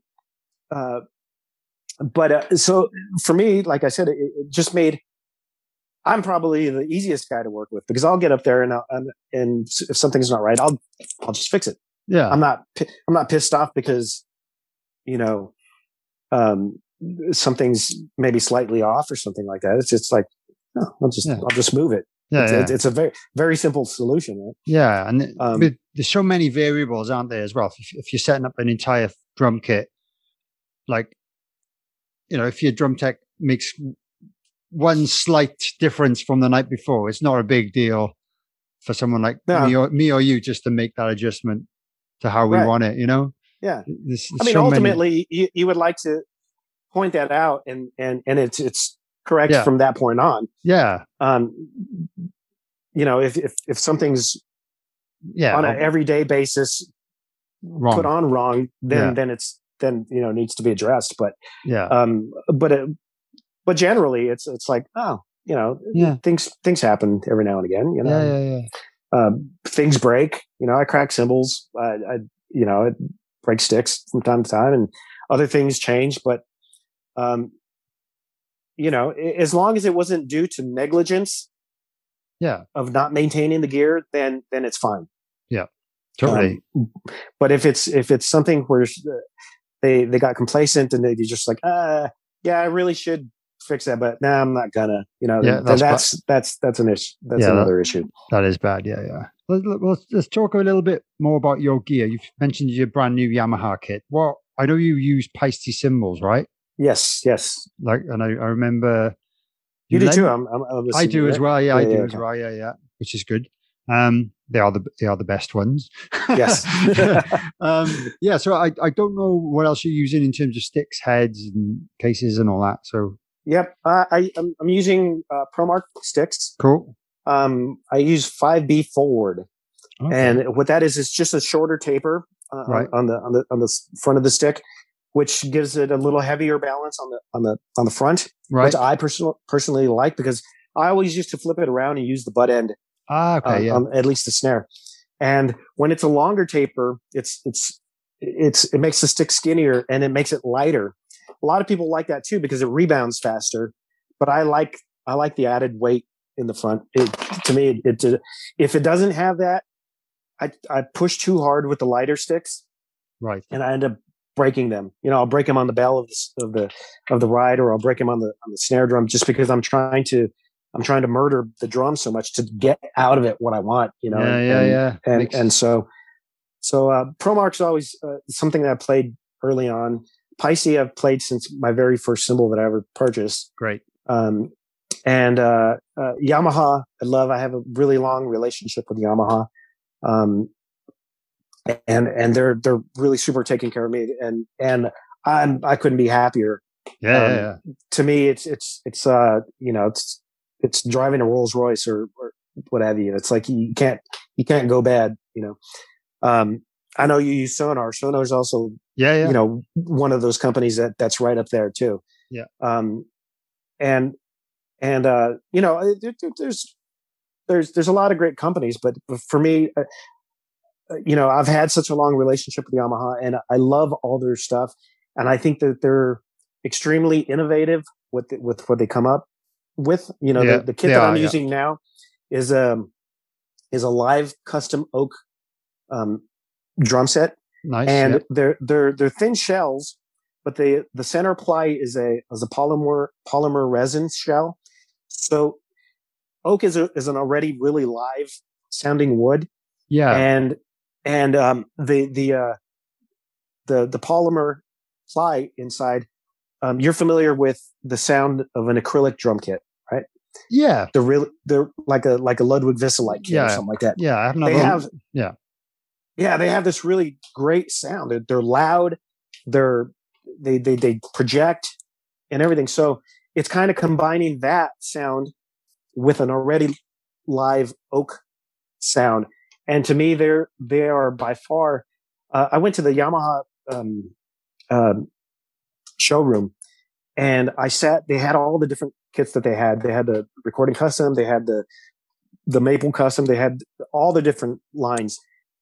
And I sat behind this live custom oak, and it was just like the most resonant sounding kit I have ever played on. And I was just like, wow, this is amazing. Yamaha does a thing too, where they make the shells undersized, just slightly undersized. Yeah. Which makes sense too, because if you're thinking about bearing edges, right? Yeah. Drum heads are curved at the very end. And so when the drum shell goes to the very end of the aluminum hoop on the head, your bearing edge is really close to, if not on, the curved part of the head. Yeah. So that's where you get kind of weird tones and weird buzzes and weird things that makes it harder to tune. But if you just make this drum a little bit undersized, then you're moving your bearing edge in slightly, and then so your bearing edge is laying just on the true flat part of the drum head. Yeah. And so sense. you just hit it, and it's just like such a pure tone and resonant. And it's just like, I love the kit. So I can't wait to play this one in a live. Live. Yeah. Yeah. I'm in a similar position where I bought a new kit at the end of last year. Yeah. After we recorded. So I've done a few little sessions in the studio with it, but I haven't played it live yet, and I can't wait. So I'm really looking forward to it. But which series are you playing? I just bought a Sonar SQ1, which was the Birch model. Birch, nice. A few years old now. They came out a few years ago, but 24 by 14 kick. Nice. By 14, wow. That's got to be a nice stud to that one. It is, yeah, because I think the kick I was using before was 24 by 17 and a half. Mm-hmm. And even though I got it sounding the way I wanted it to, but I think I had to kind of use a bit more kind of muffling than I probably should to kind of achieve. I like kind of a short sustain on my kick. I don't really want it to be too boomy. Right. Well, the 14 will help you with that. Yeah, it will. Yeah, and I've noticed it. Just playing fast doubles with one foot. It's just much better because the note finishes before I hit the second note. And it's ideal for that. And I think maybe I was struggling a little bit more on the other one. So yeah, that's the main thing I'm looking forward to, is using that kick drum. And it's my first ever 18-inch floor. So I've got a 16 and an 18-inch floor tom. Oh, okay. Yeah, that's what I'm doing too. Yeah, I thought you would be. Yeah, I'm doing right now with the new kit. I'm doing 10, 13, nice, 16, 18, and a 14 floor. Oh, one there as well. And a 24 by 16 kick. Nice. Oh, it's like an in between then. Yeah. Yeah. Cool. And nice. And I like I've always liked the 10, 13, 16. because there's like, you know, a 3-inch even distance between the toms. Often if you're doing other sizes, it's kind of hard to find the perfect step. I understand when you're tuning. With tuning, especially like a 12 and a 13. I know what you mean. There's not much difference between those. They're too close. And if you have a 13 rack, and some people have a 14 floor even sometimes. I used to have a 14 and a 16. Okay, yeah. And then with a 13 rack. So I was in that situation, but it's hard to. You're almost forcing it to live in a tuning range that it doesn't want to be in. I did feel like that. I was tuning it as low as I possibly could.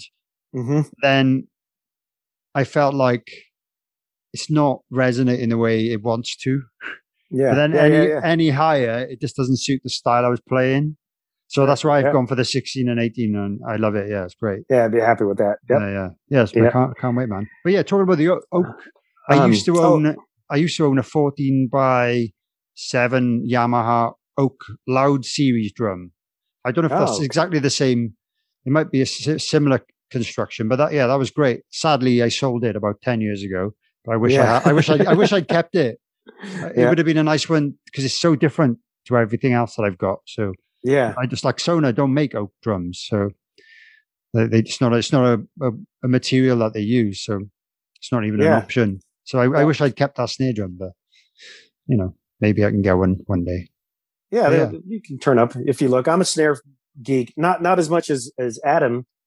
Adam's a freak with drums and collecting and snare drums. It's like I have a really nice snare collection, but I don't know if you can see in the back. I can see a bunch of stacked up. Bunch of Yamaha stuff, and you see the Motorhead bottle opener too, right behind it. Oh yeah. The snare. I can just about see that. Cool. I collect a lot of the signature line because they don't make it anymore. And so some of the drums that I have are like the Yamaha's version of the Black Beauty, like nickel over brass. Yeah. They're hard to find, but I'm constantly looking for those. Cool. And I love a lot of the snare drums that they still offer in their catalog, but they discontinued the signature line several years back, and a lot of those were really great drums. So I'm always kind of on the lookout for those too. Okay. Cool. Yeah. Hopefully you can come across them. Yeah. That would be cool, man. And I got a Pauline signature, Maple Custom, a Manu Cache, which is I've heard about that one. I've heard many good things about that. This guy right here. Oh wow. Yeah. So that's the nickel over brass. I use Evans drum heads. Oh yeah. Great. And Humes and Berg cases. I have these really brilliant cases that Michael Berg custom made for me, which they'll be on tour now too. They're the best. Nice. Cases. Yeah, I'm familiar. I've heard the name of the brand, but it's not something I see many drummers over this way using. Yeah, so I think what's the company out there that's Hardcase? I think is Hardcase in Protection Racket.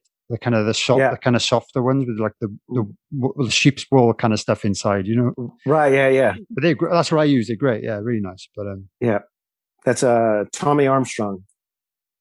Is it? I don't know.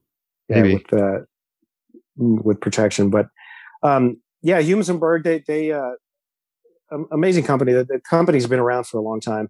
Cool. And the great thing with that company is it started with Michael Berg. His father is the guy that created the trumpet mute. Oh wow! You know that thing. Yeah. So he's like the creator of that thing. Wow. He made the first one and then started manufacturing them and so Humes and Berg had its beginnings there, and now they're into case making and stuff. But the story is really amazing, and Michael Berg is a great guy, and so he does amazing work. He's an artist basically. Every case that he comes out with, he makes glow in the dark ones. He makes the ones that changed color depending on the temperature, like a mood ring or something. He does. I told him I wanted platinum with aluminum shavings and gray and white and black, and he mixed them all together and made these beautiful cases, and so that's really cool too. So I'm happy as can be with the gear that I'm getting to go out and play now. And Pisces. Have you been able to go to the Pisces factory in Switzerland? I haven't. I'd love to go someday. You need to do that. They said, if you're ever nearby, you're welcome to come. But we don't really go to Switzerland that often, and it just hasn't really fallen into the schedule yet. Maybe I can just make a special trip as part of a vacation or something. It'll give you a whole different appreciation for the cymbals. Yeah, I've watched the documentary, the Drumeo. I think it was Drumeo made one. And and that really made me appreciate them so much. Like seeing just about the consistency that they won't put a cymbal out unless it sounds identical or as close as possible to kind of what it should sound like. And because I've experienced it with other brands where you buy a replacement cymbal which is the same model as the one you had. Oh, that's totally different. It's totally different. Yeah. Especially a brand beginning with the letter Z. That happened to me a few times, but I'd love to go, man. I'd love to go. Well, the thing with Pisces, it's like every cymbal that is made out of there is hand worked by actual human. Yeah, it's the hammering. Even though it's a pneumatic hammer, there's the person moving it. They move it around, and they decide where it's going to be hammered. They decide the pressure that the hammer is going to come down. They're just not swinging it. Yeah, that's physically not doing that. Yeah. But the lathing is all done by a hand, by an artisan that just has been doing it for so long. He's just so great. Yeah.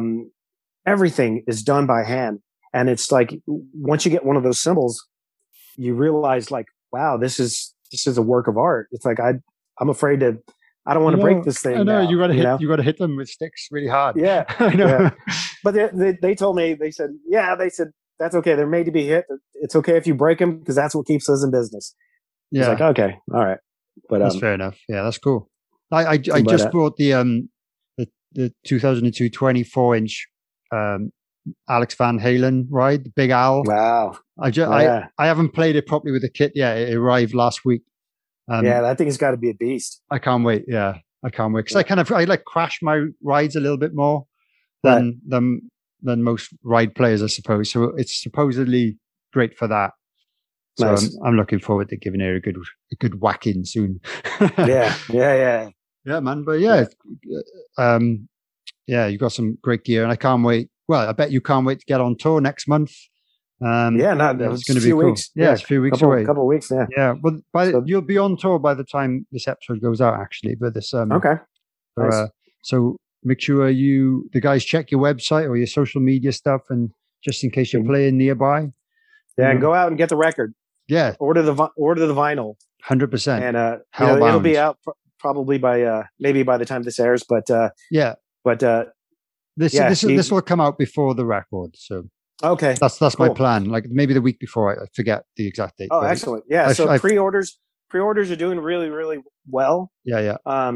But again, too, it's vinyl. You can't. Digital. People will be able to get it digitally and stuff too. But you can only have the vinyl if you have the vinyl. Yeah, exactly. Order the vinyl. Yeah, the vinyls are really popular again now. So yeah, people are like I don't know if you heard my episode with Charlie Benante, but his record that he's just put out, he's not even doing a CD version. He's just doing vinyl and digital. Just a vinyl, yeah. Yeah, vinyl and digital. Yeah, it's cool. There's the first. I think that came out today. Actually. Yeah, today. Yes, today. Yeah. I listened to it. I listened to it earlier. A lot of variety on there. I didn't really expect it. Charlie's super musical. Yeah, he really is, and he has a really great appreciation for lots of different styles of music, and he's also a multi-instrumentalist too, which it makes him special in that sense too. But he's another guy that I tech for and got to see firsthand every day, and just was blown away by him. He was always a guy that I idolized and looked up to. He was playing faster double bass than anybody. At one point, and like him and Dave Lombardo were the two guys that were. They were the two guys. Yeah. Yeah. And um, but yeah. So I mean, I love Charlie. He's great, and he really appreciates music, and he's an artist also. Yeah. It's just it's that culture, I guess. There's a lot of drummers that are artists as well. Yeah. Sadly, I'm not. my wife's the artist in my family, so nice. she's really good. Yeah. So nice. I think when I was a kid, I remember like my mum saying, "Oh, you're quite good at drawing and stuff." She could see some form of potential in me, but I don't think I really ever spent much time doing it to kind of get better. And then by the time I got to like school and we were in art class, there was people much better than me. So I probably just assumed, well, this isn't for me. I'm not good at this. I'm a drummer, and I played bass back then as well, like quite a lot. So I spent a lot of time practicing that instead of the art. But let's talk about your stuff, because you've got a specific Instagram page for your artwork. So it's Francis Ruiz Artist. And you've also got Francis Ruiz Drums. So for anyone listening, follow both accounts. And the one is full of some great photos of your artwork up close, and some videos and stuff. So do some time lapse videos. Yeah, and that's not everything. There's a ton of paintings that I still haven't put up there either. Oh wow! And I made them available for a short time. I had some really high quality gallery style G-clay prints that were made that people were able to purchase, and it was on this really textured German etching paper, and so I made those available. I still have some left if anybody wants to order. And there'll be more coming out eventually. It's just something that I have to do in between everything else. Of course, yeah, exactly. You've been so busy. So this year has afforded me the opportunity to actually be a little more prolific with it. Mm-hmm. But the thing is, a lot of people asking me for commissions and that sort of thing, and I have sold a few works. But the thing is, with like commissions that I was trying to explain to people is, it's not something that I really want to do, because I paint mainly for myself, right? I paint, and I want to be able to paint and express myself the way I want to express myself, however it comes out. Yeah, I see what you mean. Whenever somebody asks you, "Can you do this for me?" They already in their mind have like this idea of what they want something to look like or how it comes out. So there's expectations, right? Yeah. So, and then it becomes your job to deliver to their expectations. And if it's not exactly what they were picturing, they might be disappointed. Yeah. And I don't want anything to do with that. I'm like, no, this is me. This is my style. If you like it, cool. If you don't, cool. And it's kind of like music, and I always use this as an analogy also. It's like, if they say, if they went to AC/DC and said, "I love your band. You guys are the greatest band. I want to hire you to play, but I would like you to play songs that sound like Def Leppard." They'd be like, no, they're like, no, if you want Def Leppard, go hire Def Leppard. We're AC/DC. We sound like AC/DC. Yeah. We're not going to try to sound like something else. If you're hiring us for what we create, and that's the way I see artwork too. It's like, I want to create what I create, and if the person likes that and it resonates with them, then that's something different. But I'm not really into doing commissions. Okay. For that sake, because it's kind of like doing a ladder of what I just explained. When you described that, it reminded me of I did some remote drum recording sessions the other day, right? And so I didn't have. They kind of said, "Do whatever you want." So I kind of did it. Sent them a quick MP3. Yeah. And they liked it, but they were like, "Oh, can you do more fills?" And so it's like, well, I can. Like now, so I'm glad I asked you. So basically, in a way, it was great because they did like what I did, but it obviously wasn't quite what they had in their head. So it's very similar to how you just described. Yeah, like kind of being asked to do a commission. Similar. Yeah. It is that, and if somebody was really familiar with your catalog of work that you've done already and said, I love your playing, I want you to play on my record, whatever you do is cool. Yeah. Then it'd be, because I love what your style is. Whatever you come up with that's what I want, and then you'd be like, oh, all right, cool. Yeah. But it's not always like that for drummers, even with us in the studio, for example, right?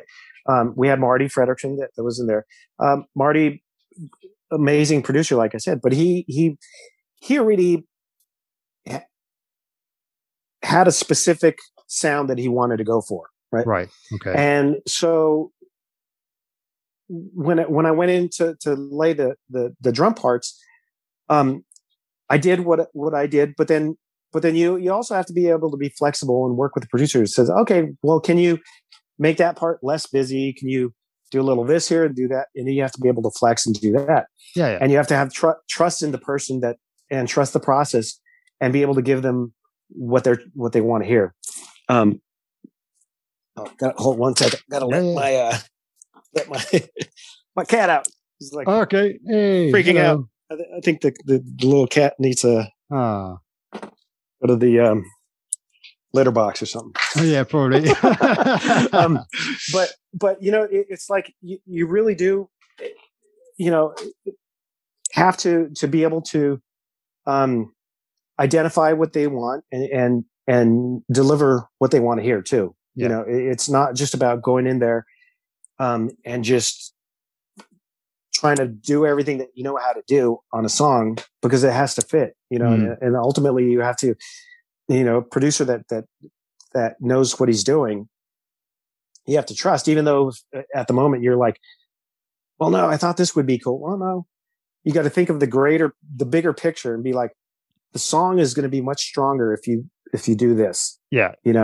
And so that's a really cool thing to experience also in being in a recording session of that type, and something that drummers, up and coming drummers too, should probably know that look, you need to be able to be flexible, and it's not about pulling every chop out that you have. When we did this record, I had to think more like, I had to think like the guys that I tried to channel were Kenny Aronoff. Cool. And Phil Rudd. I was going to say, I bet you're going to say Phil Rudd. and Joey Kramer. Yeah. Cool. And Ringo Starr. Nice. And and Charlie Watts. It's like, as a drummer, you may not, some people may not realize, like, when you listen to the Beatles, you're not really thinking about the drums, because he's not doing anything that's really blazing, and that you're like, oh my God, what did he just do there? Yeah. But when you really listen, and when you have an understanding for music, you listen to what Ringo did, and he's brilliant. He is amazing. Not a lot of drummers realize that. But how many drummers do you know that you could just play the drum part without any other music, and you know what song it is? Yeah, that's true. He's one of the very few. Ringo Starr, you can. Yeah, totally. You play the beginning of Come Together. Yeah. Everybody knows. Yeah, everyone knows. Yeah. With Aerosmith, you play the beginning to Walk This Way. And it's just like, there may be not a ton of acrobatics going on drumming wise or something like that, but it is really the best part for the song. Yeah. And drum for the song. Well, yeah, totally. And so it's a really cool thing to understand that too.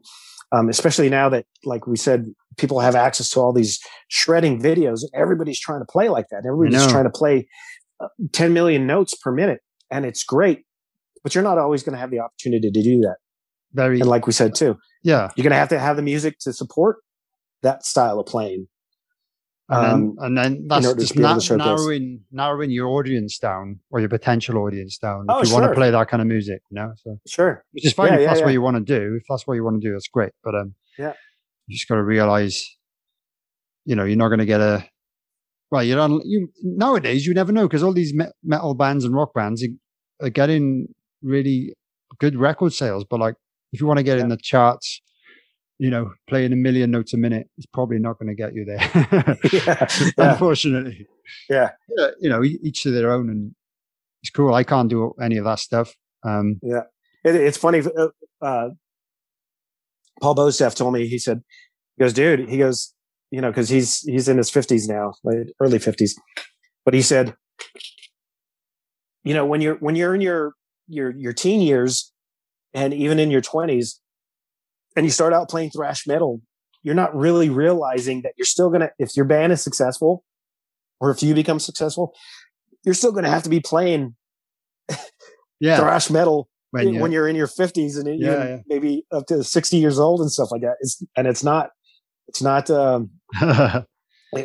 not as easy as it was when you're 17 years old or whatever. So it's like, but anyhow. Yeah, that's totally, man. That's cool. Coming to the end now. We've been chatting a while, which has been really fun. But if you can spare me another 20 minutes or something, I've got a few questions from my Patreons. I got a Patreon page.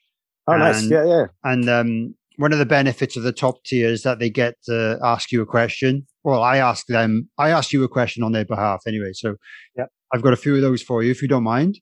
No, absolutely. So the first one is from Yari in Finland.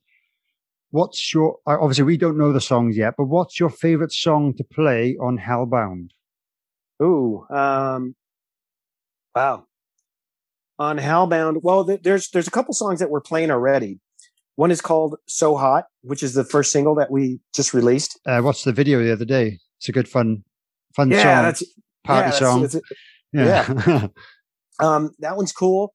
There's another one that's going to be coming out, which is called Hellbound. Okay. Which is very, very AC/DC-ish. Nice. Straight up rock and roll. It's like you can't deny that song. It's just real cool. Wow. I mean, the record's so diverse. I can't wait till everybody hears it so that you can see what I'm talking about. Yeah. But, I can't wait as well. Yeah.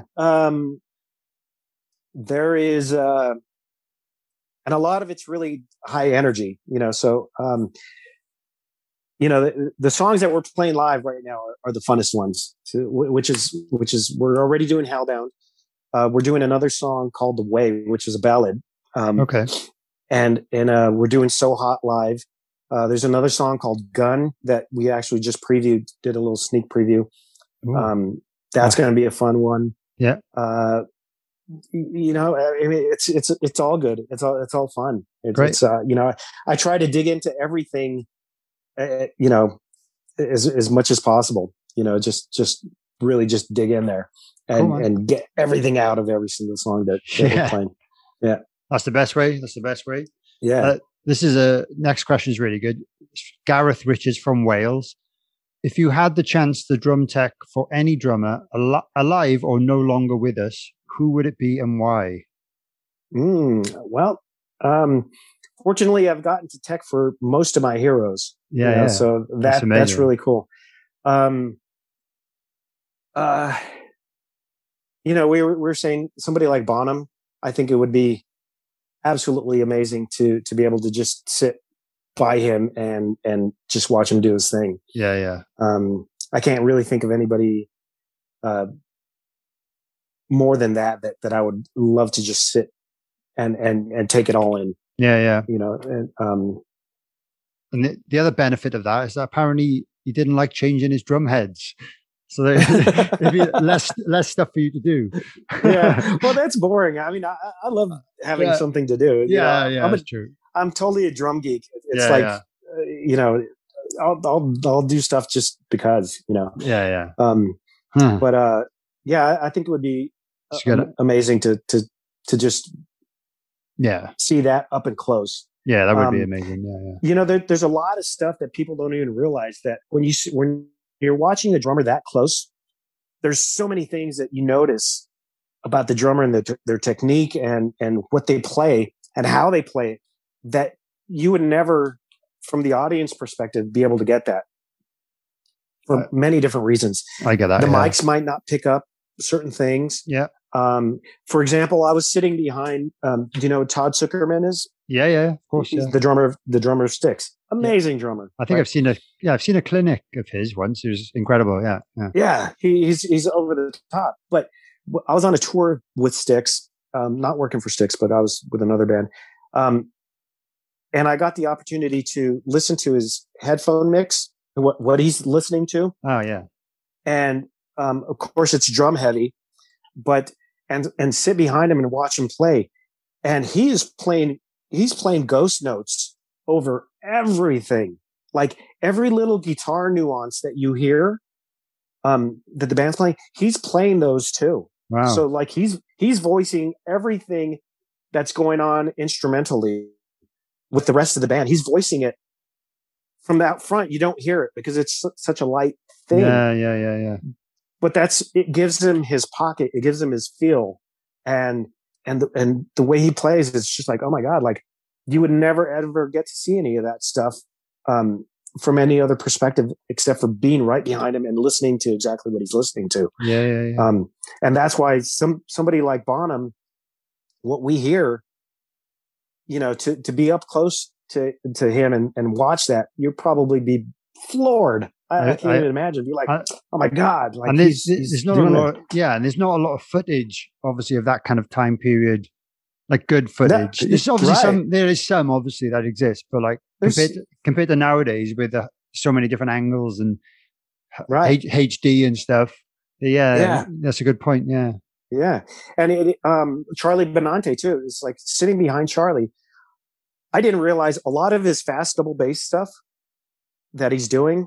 He does something to where he actually does like 2 hits on his right foot and 1 hit on his left foot. I watched. He did an Instagram video the other day.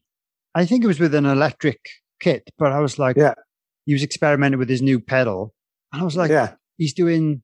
I wasn't sure if he was doing doubles, like, maybe he was doing what you were saying, so 2-2-1, 2-2-1. But I just can't comprehend that. Yeah, but they're so consistent. It sounds just like single stroke rolls, but like super fast, like. But it's really, you know, and it's just like, wow, man. In my head, I don't know how I would make that work if it was in 4.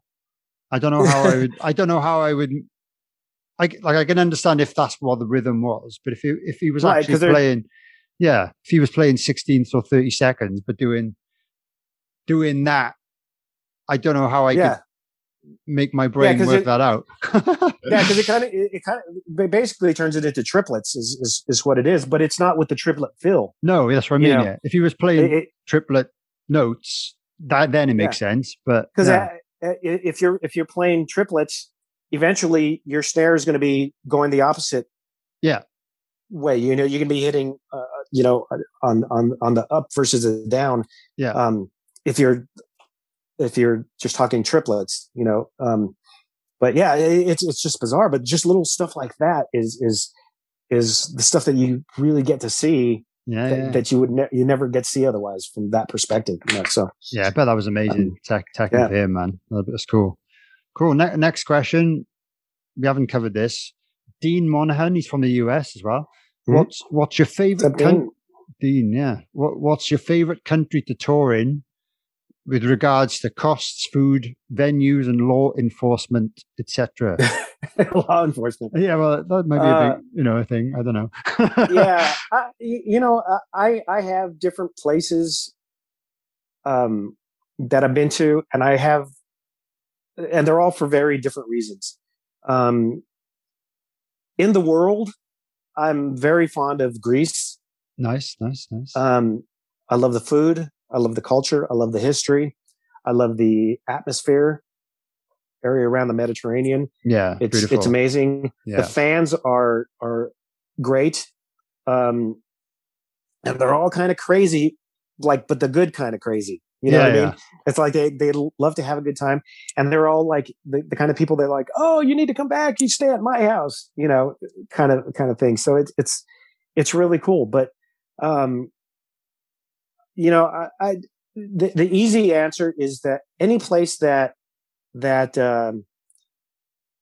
you have a great welcoming there is good, because there could be some places that have no other appeal to them whatsoever, but the fan base is just incredible and like no other. You know?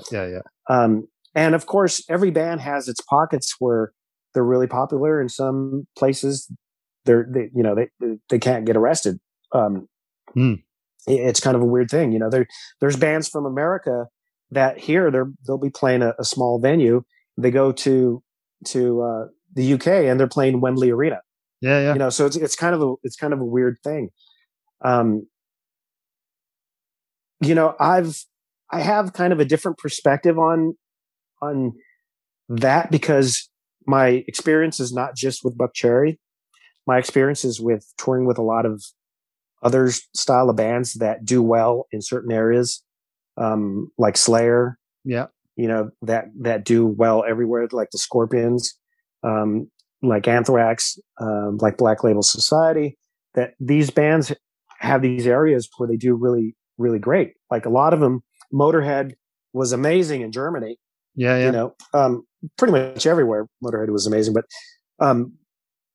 like a band like Buckcherry doesn't do as well in Germany, because I think radio was never really kind of open to that genre of music. It's not really a hard rock kind of place. Okay. You either have this really different, like pop polka-y type music, right? Some of these pop bands that are out there, like Buzz Uncles or somebody like that, right? We played with them actually. They're absolutely huge out there. You get a band like that, and Dervy, you know, it's like the style of music he does. It's kind of poppy, you know, and it has its own thing that I can't really describe. Or you get the really heavy bands, you know, but you don't really see bands like you know the like the Black Crowes or somebody going and playing Germany and stuff like that, just because radio never really supported that type of music, in that area. So you either got one or the other.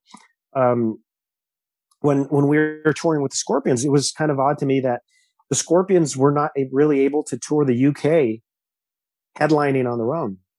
Like they're doing stadiums in other parts of the world, but in the UK, we had to go supporting Judas Priest. Oh, right. That's interesting. Because Judas Priest was big in the UK, but the Scorpions were not. And it's just because they never really cultivated that area. You know, so they... Maybe this...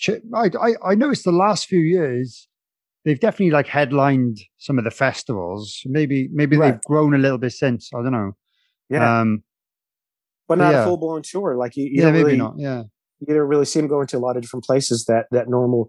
a lot of other tours happen, you know. So I have, I have a different experience depending on the band that I was either working with or playing with. On different places of the world. You know, some places are really great for this band, not as great for this band.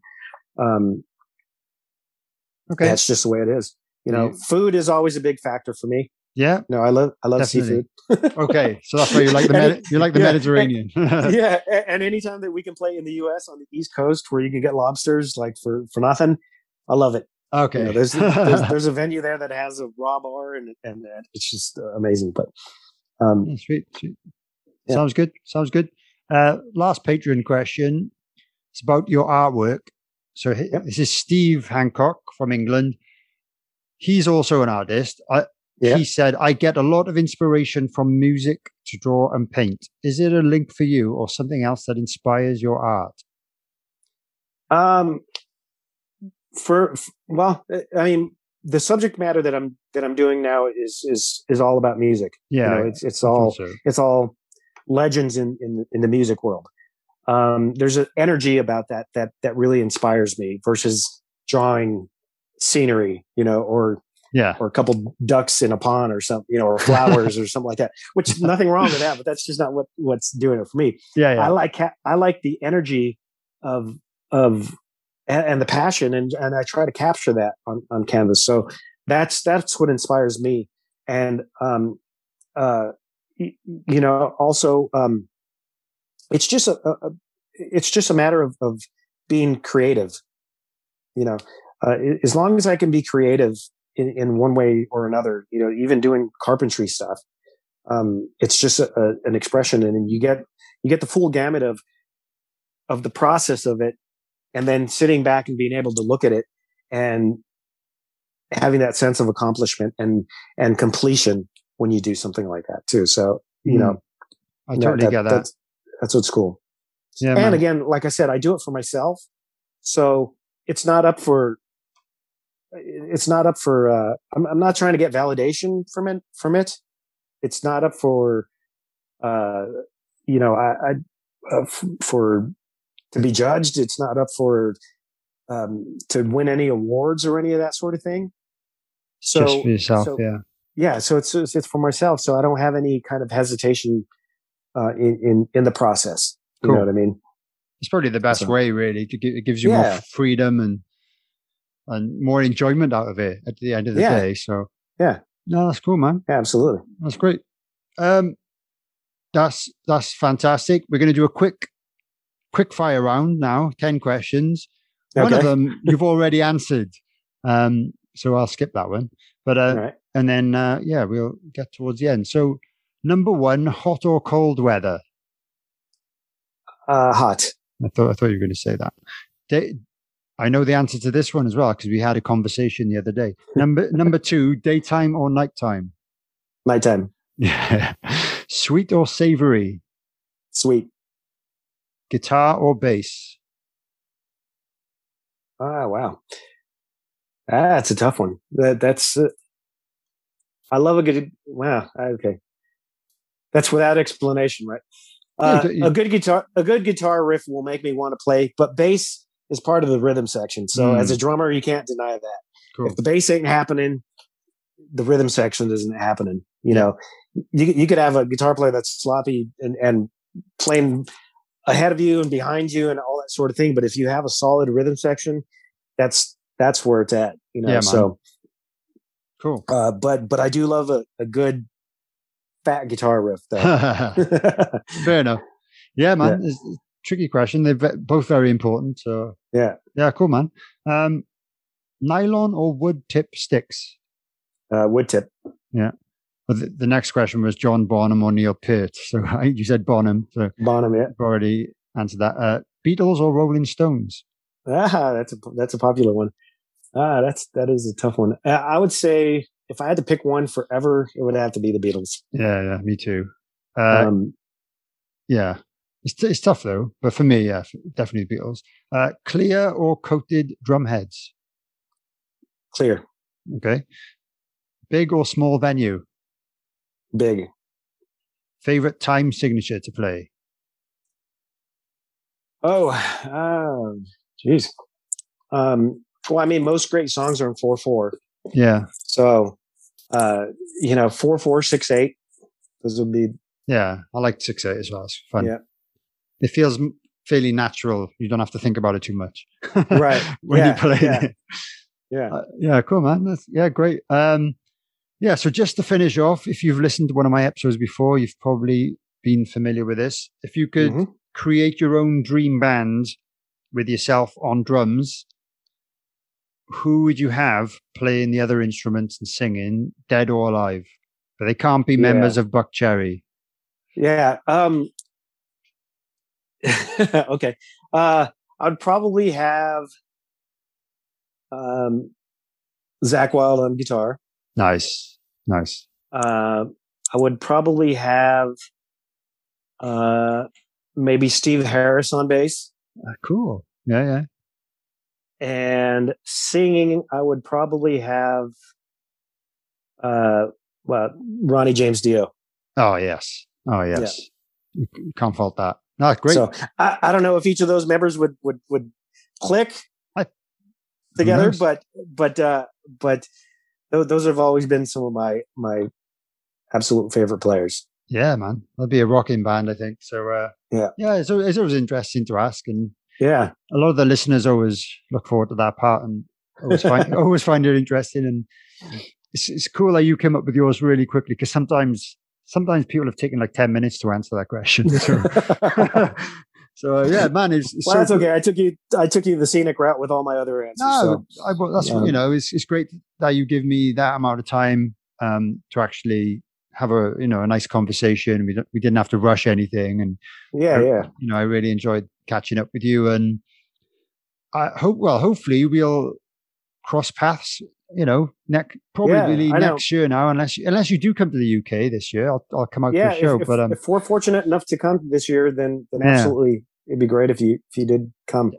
I'd love to. We did play Cardiff in 2019. I remember you messaged me about it. I think we were we were away, or I can't remember, and I think Tim came down. Oh, is it? Tim got to see it. Yeah, Tim. Oh, cool, nice. But yeah, I mean, definitely it would be great. Yeah. And I still think it would be such a brilliant show if Phil Campbell and the Bastard Sons and Buckcherry could do shows together. That would be amazing. Well, it would, like, musically, it'd be perfect. I think it literally would be really perfect kind of lineup. Yeah, and Buckcherry is one of those anomalies when it comes to like bands, because they're the style of bands that we play with are all over the place. Okay, cool. So you can fit in. Yeah, and historically, the bands that Buckcherry has toured with have been, like Avenged Sevenfold, and Papa Roach, and just a bunch of heavy bands. That you would never think, because I think a lot of people hear rock and roll and they think that Buckcherry's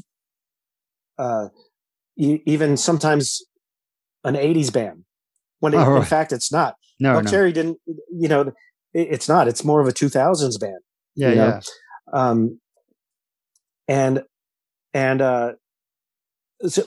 But because of it, and because of this, the styles so much, it kind of fit in with anything. We play festivals that are super heavy festivals, and it still goes over great. That's cool. But we can play like a classic rock festival and it still go over great, and stuff like that too. So, but you guys have a lot of that really amazing energy that Motorhead had.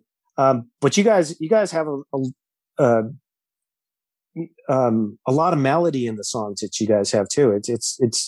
It takes another little step beyond what like Motorhead was doing. You have all that part, but you have a lot more of the, not that Motorhead didn't have melody, but a lot more of the modern melody styles and stuff, Yeah, I totally get that. And I think we're fortunate enough that we can play on a metal bill and then play a classic rock bill the next day. We can kind of do that.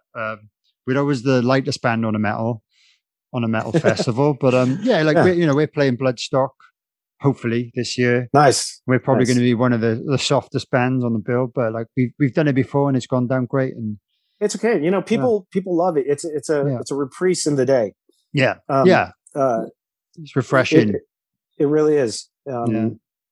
If you're hearing 10 bands in a row that are playing the same style of music, it could be deafening after a while. Yeah, and especially if you're trying to find a new band, it's going to be hard to remember which one was which if they all sounded very similar and they were on after one after another. So I think sometimes it does help us kind of sounding how we sound, and we can drop like a faster or a heavier song in for this set because it's like that kind of audience, or one of the punkier songs maybe, or a bluesier one, or a more southern rock sounding one if we want. And I don't know, we're not breaking any boundaries, but at least we've got options. Good music is good music. Exactly. Period.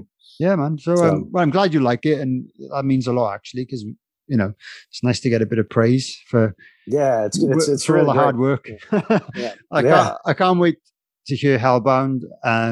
So as soon as that comes out, I'll be listening to it constantly, I imagine. So I'll let you know what I think. But I'm sure you'll be busy on tour, and hopefully it'll go really well. Hopefully COVID will still remain dormant pretty much. Yeah. And we can get back to normal soon. And maybe we can make that tour happen, or at least, play a festival together. A couple shows or something. It'd be fantastic. It'd be fantastic. We'll get our guys to speak to your guys or vice versa and see if it can happen one day. It'd be great. Yeah. And just nice chatting to you. And same here. I'll let you get on with your day and get ready for your tour. All right. Yeah. Cheers, man. Cheers, Francis. All right. Bye-bye. Bye-bye.